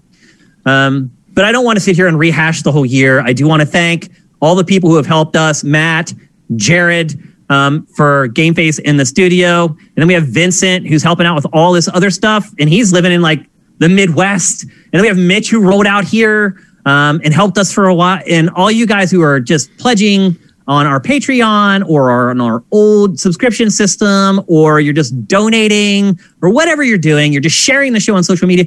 We appreciate all of it. I am shocked. When this year started and COVID hit, I really thought it was going to be the end of Sifted. I'll be honest with you. I was like, how is this going to happen? All of our people are going to lose their jobs and I'm going to lose my job because I can't blame them. It's like you lose your job, it's priorities. You got to eat. You got to pay your rent. I was like, of course, the first thing you're going to cut is Sifted.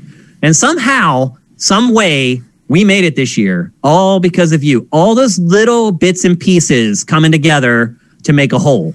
So anything that you do to help us, again, if I tweet out, hey, here's the new episode of Game Face on YouTube for free now, and you like it or retweet it, retweets preferred. But if you do that, thank you. It all makes a difference. Like if you don't have any money, just share our stuff. It makes a difference for us. So I hope you guys have had a great year, just experiencing this insane launch year mixed in with COVID. Man, we just stuck it out together. Like somehow it was like, I don't know. For me, a lot of ways, Sifted was just like a refuge. It was a place I could go where I could forget about a lot of the insanity that was going on and just really enjoy something I really love. It was a nice escape. And you guys were all a part of that, being there, the great community we have there, all the great discussions we've had. I mean, I could just go on and on. And if you want a New Year's resolution and you're one of our patrons, your New Year's resolution should be to spend more time on sifted.net and less time at patreon.com. Because as you can see, our community isn't at Patreon. It's at sifted.net. And our community is awesome. They're all older. They're adults. They're mature. They don't act like idiots. And honestly, looking around the internet, that's hard to find these days. So that's what I would hope in 2021 from our patrons. Come over to the site, link your accounts, become a part of the community. We're all just like you. And I want everyone unified. As I always say, unity is our force. There's nothing stronger than unity. So let's unite in 2021. I look forward to having a great year with all you guys, with Matt, with Jared, with Vincent. We're looking at launching a really cool show in the early part of 2021 that I'm not going to spoil yet. Got lots of stuff going on, and we're really excited about it. So thanks to everyone, the people who are giving the bits and everything right now in our chat, and even just stuck around for this whole freaking stream. It's like 4 hours and 15 minutes at this point. You guys are awesome. So thank you very much for everything. Thanks to everyone who helped Sifted in any way. We love you guys, and we'll see you next year.